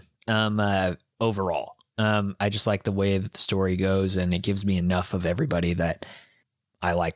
You know, I enjoy reading all of the characters. If there wasn't, I mean, even with the way the story ends with like, you know, Bruce taking off his mask, I'm kind of like, how's that gonna, you know, what's the sequel gonna do? Yeah, exactly. Yeah, and like, so before I ask you the final question here, this actually kind of goes into the pull or drop question, but I think you kind of already answered it, I guess, just then. But did this make you curious about the sequels? 100%. Which you already said that you would read anyway. But well, the main was I looked up White Knight 3, and I saw that it was called Beyond the White Knight. Yeah, and it had, are they calling it White Knight 3? No, I just say it's technically part 4. I know that it's. Oh yes, it is part 3 because of White Knight. I guess of like Murphy's White Knight. Yeah, because he technically didn't write the Harley Quinn one. The Harley Quinn one might as well be part 3 though, man. It involves Bruce and like everybody. Like it's I'd call it pretty mandatory reading. but you know, I mean, maybe it's just like Murphy has like his own like kind of idea, like, you know, but dude, it's considered more of a side cool. I saw that it fucking Batman Beyond in this universe, and I was like, oh boy. And Murphy's actually drawn Batman Beyond before too. Really? Like in the books. Yeah. Yeah. I mean, like we said earlier, we're 90s kids. So like Spider-Man 2099 and Batman Beyond were like all the coolest things ever. You know that we're all the money making like middle-aged guys now because they're bringing both those back in like major ways now. So, but yeah, so like, that's what I want to see. Hell yeah. I'm down. Yeah. So, all right. Ultimate question then. Batman White Knight. Max, you going to pull it? You going to drop it? I think I would pull it. I think if I had to guess, I'd think that you would too from our conversation. Yes. I have, I don't think the story was quite a home run, but I think it was really close to being a home run. And I can see why you love it. And I'm really excited to read the sequels. Yeah. Which would mean that I would pull it. Yeah. This story kind of got me onto DC Comics harder than I was before. I had tried reading some of the seminal stuff, and this story kind of made me realize the DC stuff that I really like are these alternate takes. That's what I was, while we were eating lunch, I was thinking about how much we were talking about Marvel Ultimate. And I was the thinking Ultimate about Universe. Yeah. What I like about DC compared to Marvel is all the alternate, the Elseworld takes that they do. I don't really care about the main timeline. I like, and I mean, most of the Batman stories that I've read are all different universes. True. You know? Yeah, he has a lot of them. Same with Superman. I like that. Yeah. I love seeing they're fun. They encapsulate the like heart of the characters more, I think, because they need to represent the character in full in like this more compact short story or something, you know, and like they don't need to be beholden to 60 years of continuity or whatever, you know. Yeah. And that's what I meant about you're left to infer and supplement your own backstory for like the Bat lore for this. And it's like you said, you're not beholden because a lot of it is left up to the reader. Exactly. To fill in the blanks. Yeah. So I totally agree. That's a pull. Yeah. And I just want to, again, shout out my boy, Sean Murphy. Yeah. Sean. You're real good at drawing. Yeah. Sean, thanks for all the work. We are legitimate. We're big fans. Yeah. Yeah. No, his stuff is great. yeah, he's another one of those guys that I've mentioned on podcasts, just a creator that I will follow and buy pretty much anything I see his name on, you know? Nick is what we call an SM simp, a Sean Murphy simp. I'll simp for Sean. Yeah. Hashtag simp for Sean. Anyway, so, yeah, there you have it, everybody. Thanks for listening. If you want to support this podcast, please check out our Patreon at patreon.com/noneofmyfriendsLikeComics. That way we can continue to provide you with even more great content. Never expected, but always appreciated. You can follow the show on Twitter at NoComicFriends, or you can email the show with your comments, opinions, thoughts at noneofmyfriendsLikeComics@gmail.com. If you mark it okay to air, we'll read it on the air and respond. We are entirely self-funded and just want to get the word out. So tell your friends and family who might be interested in this to give us a listen. We're on Anchor, Spotify, Apple Podcasts, and Google Podcasts. Thanks again for listening, and we will see you on the next page. Bye.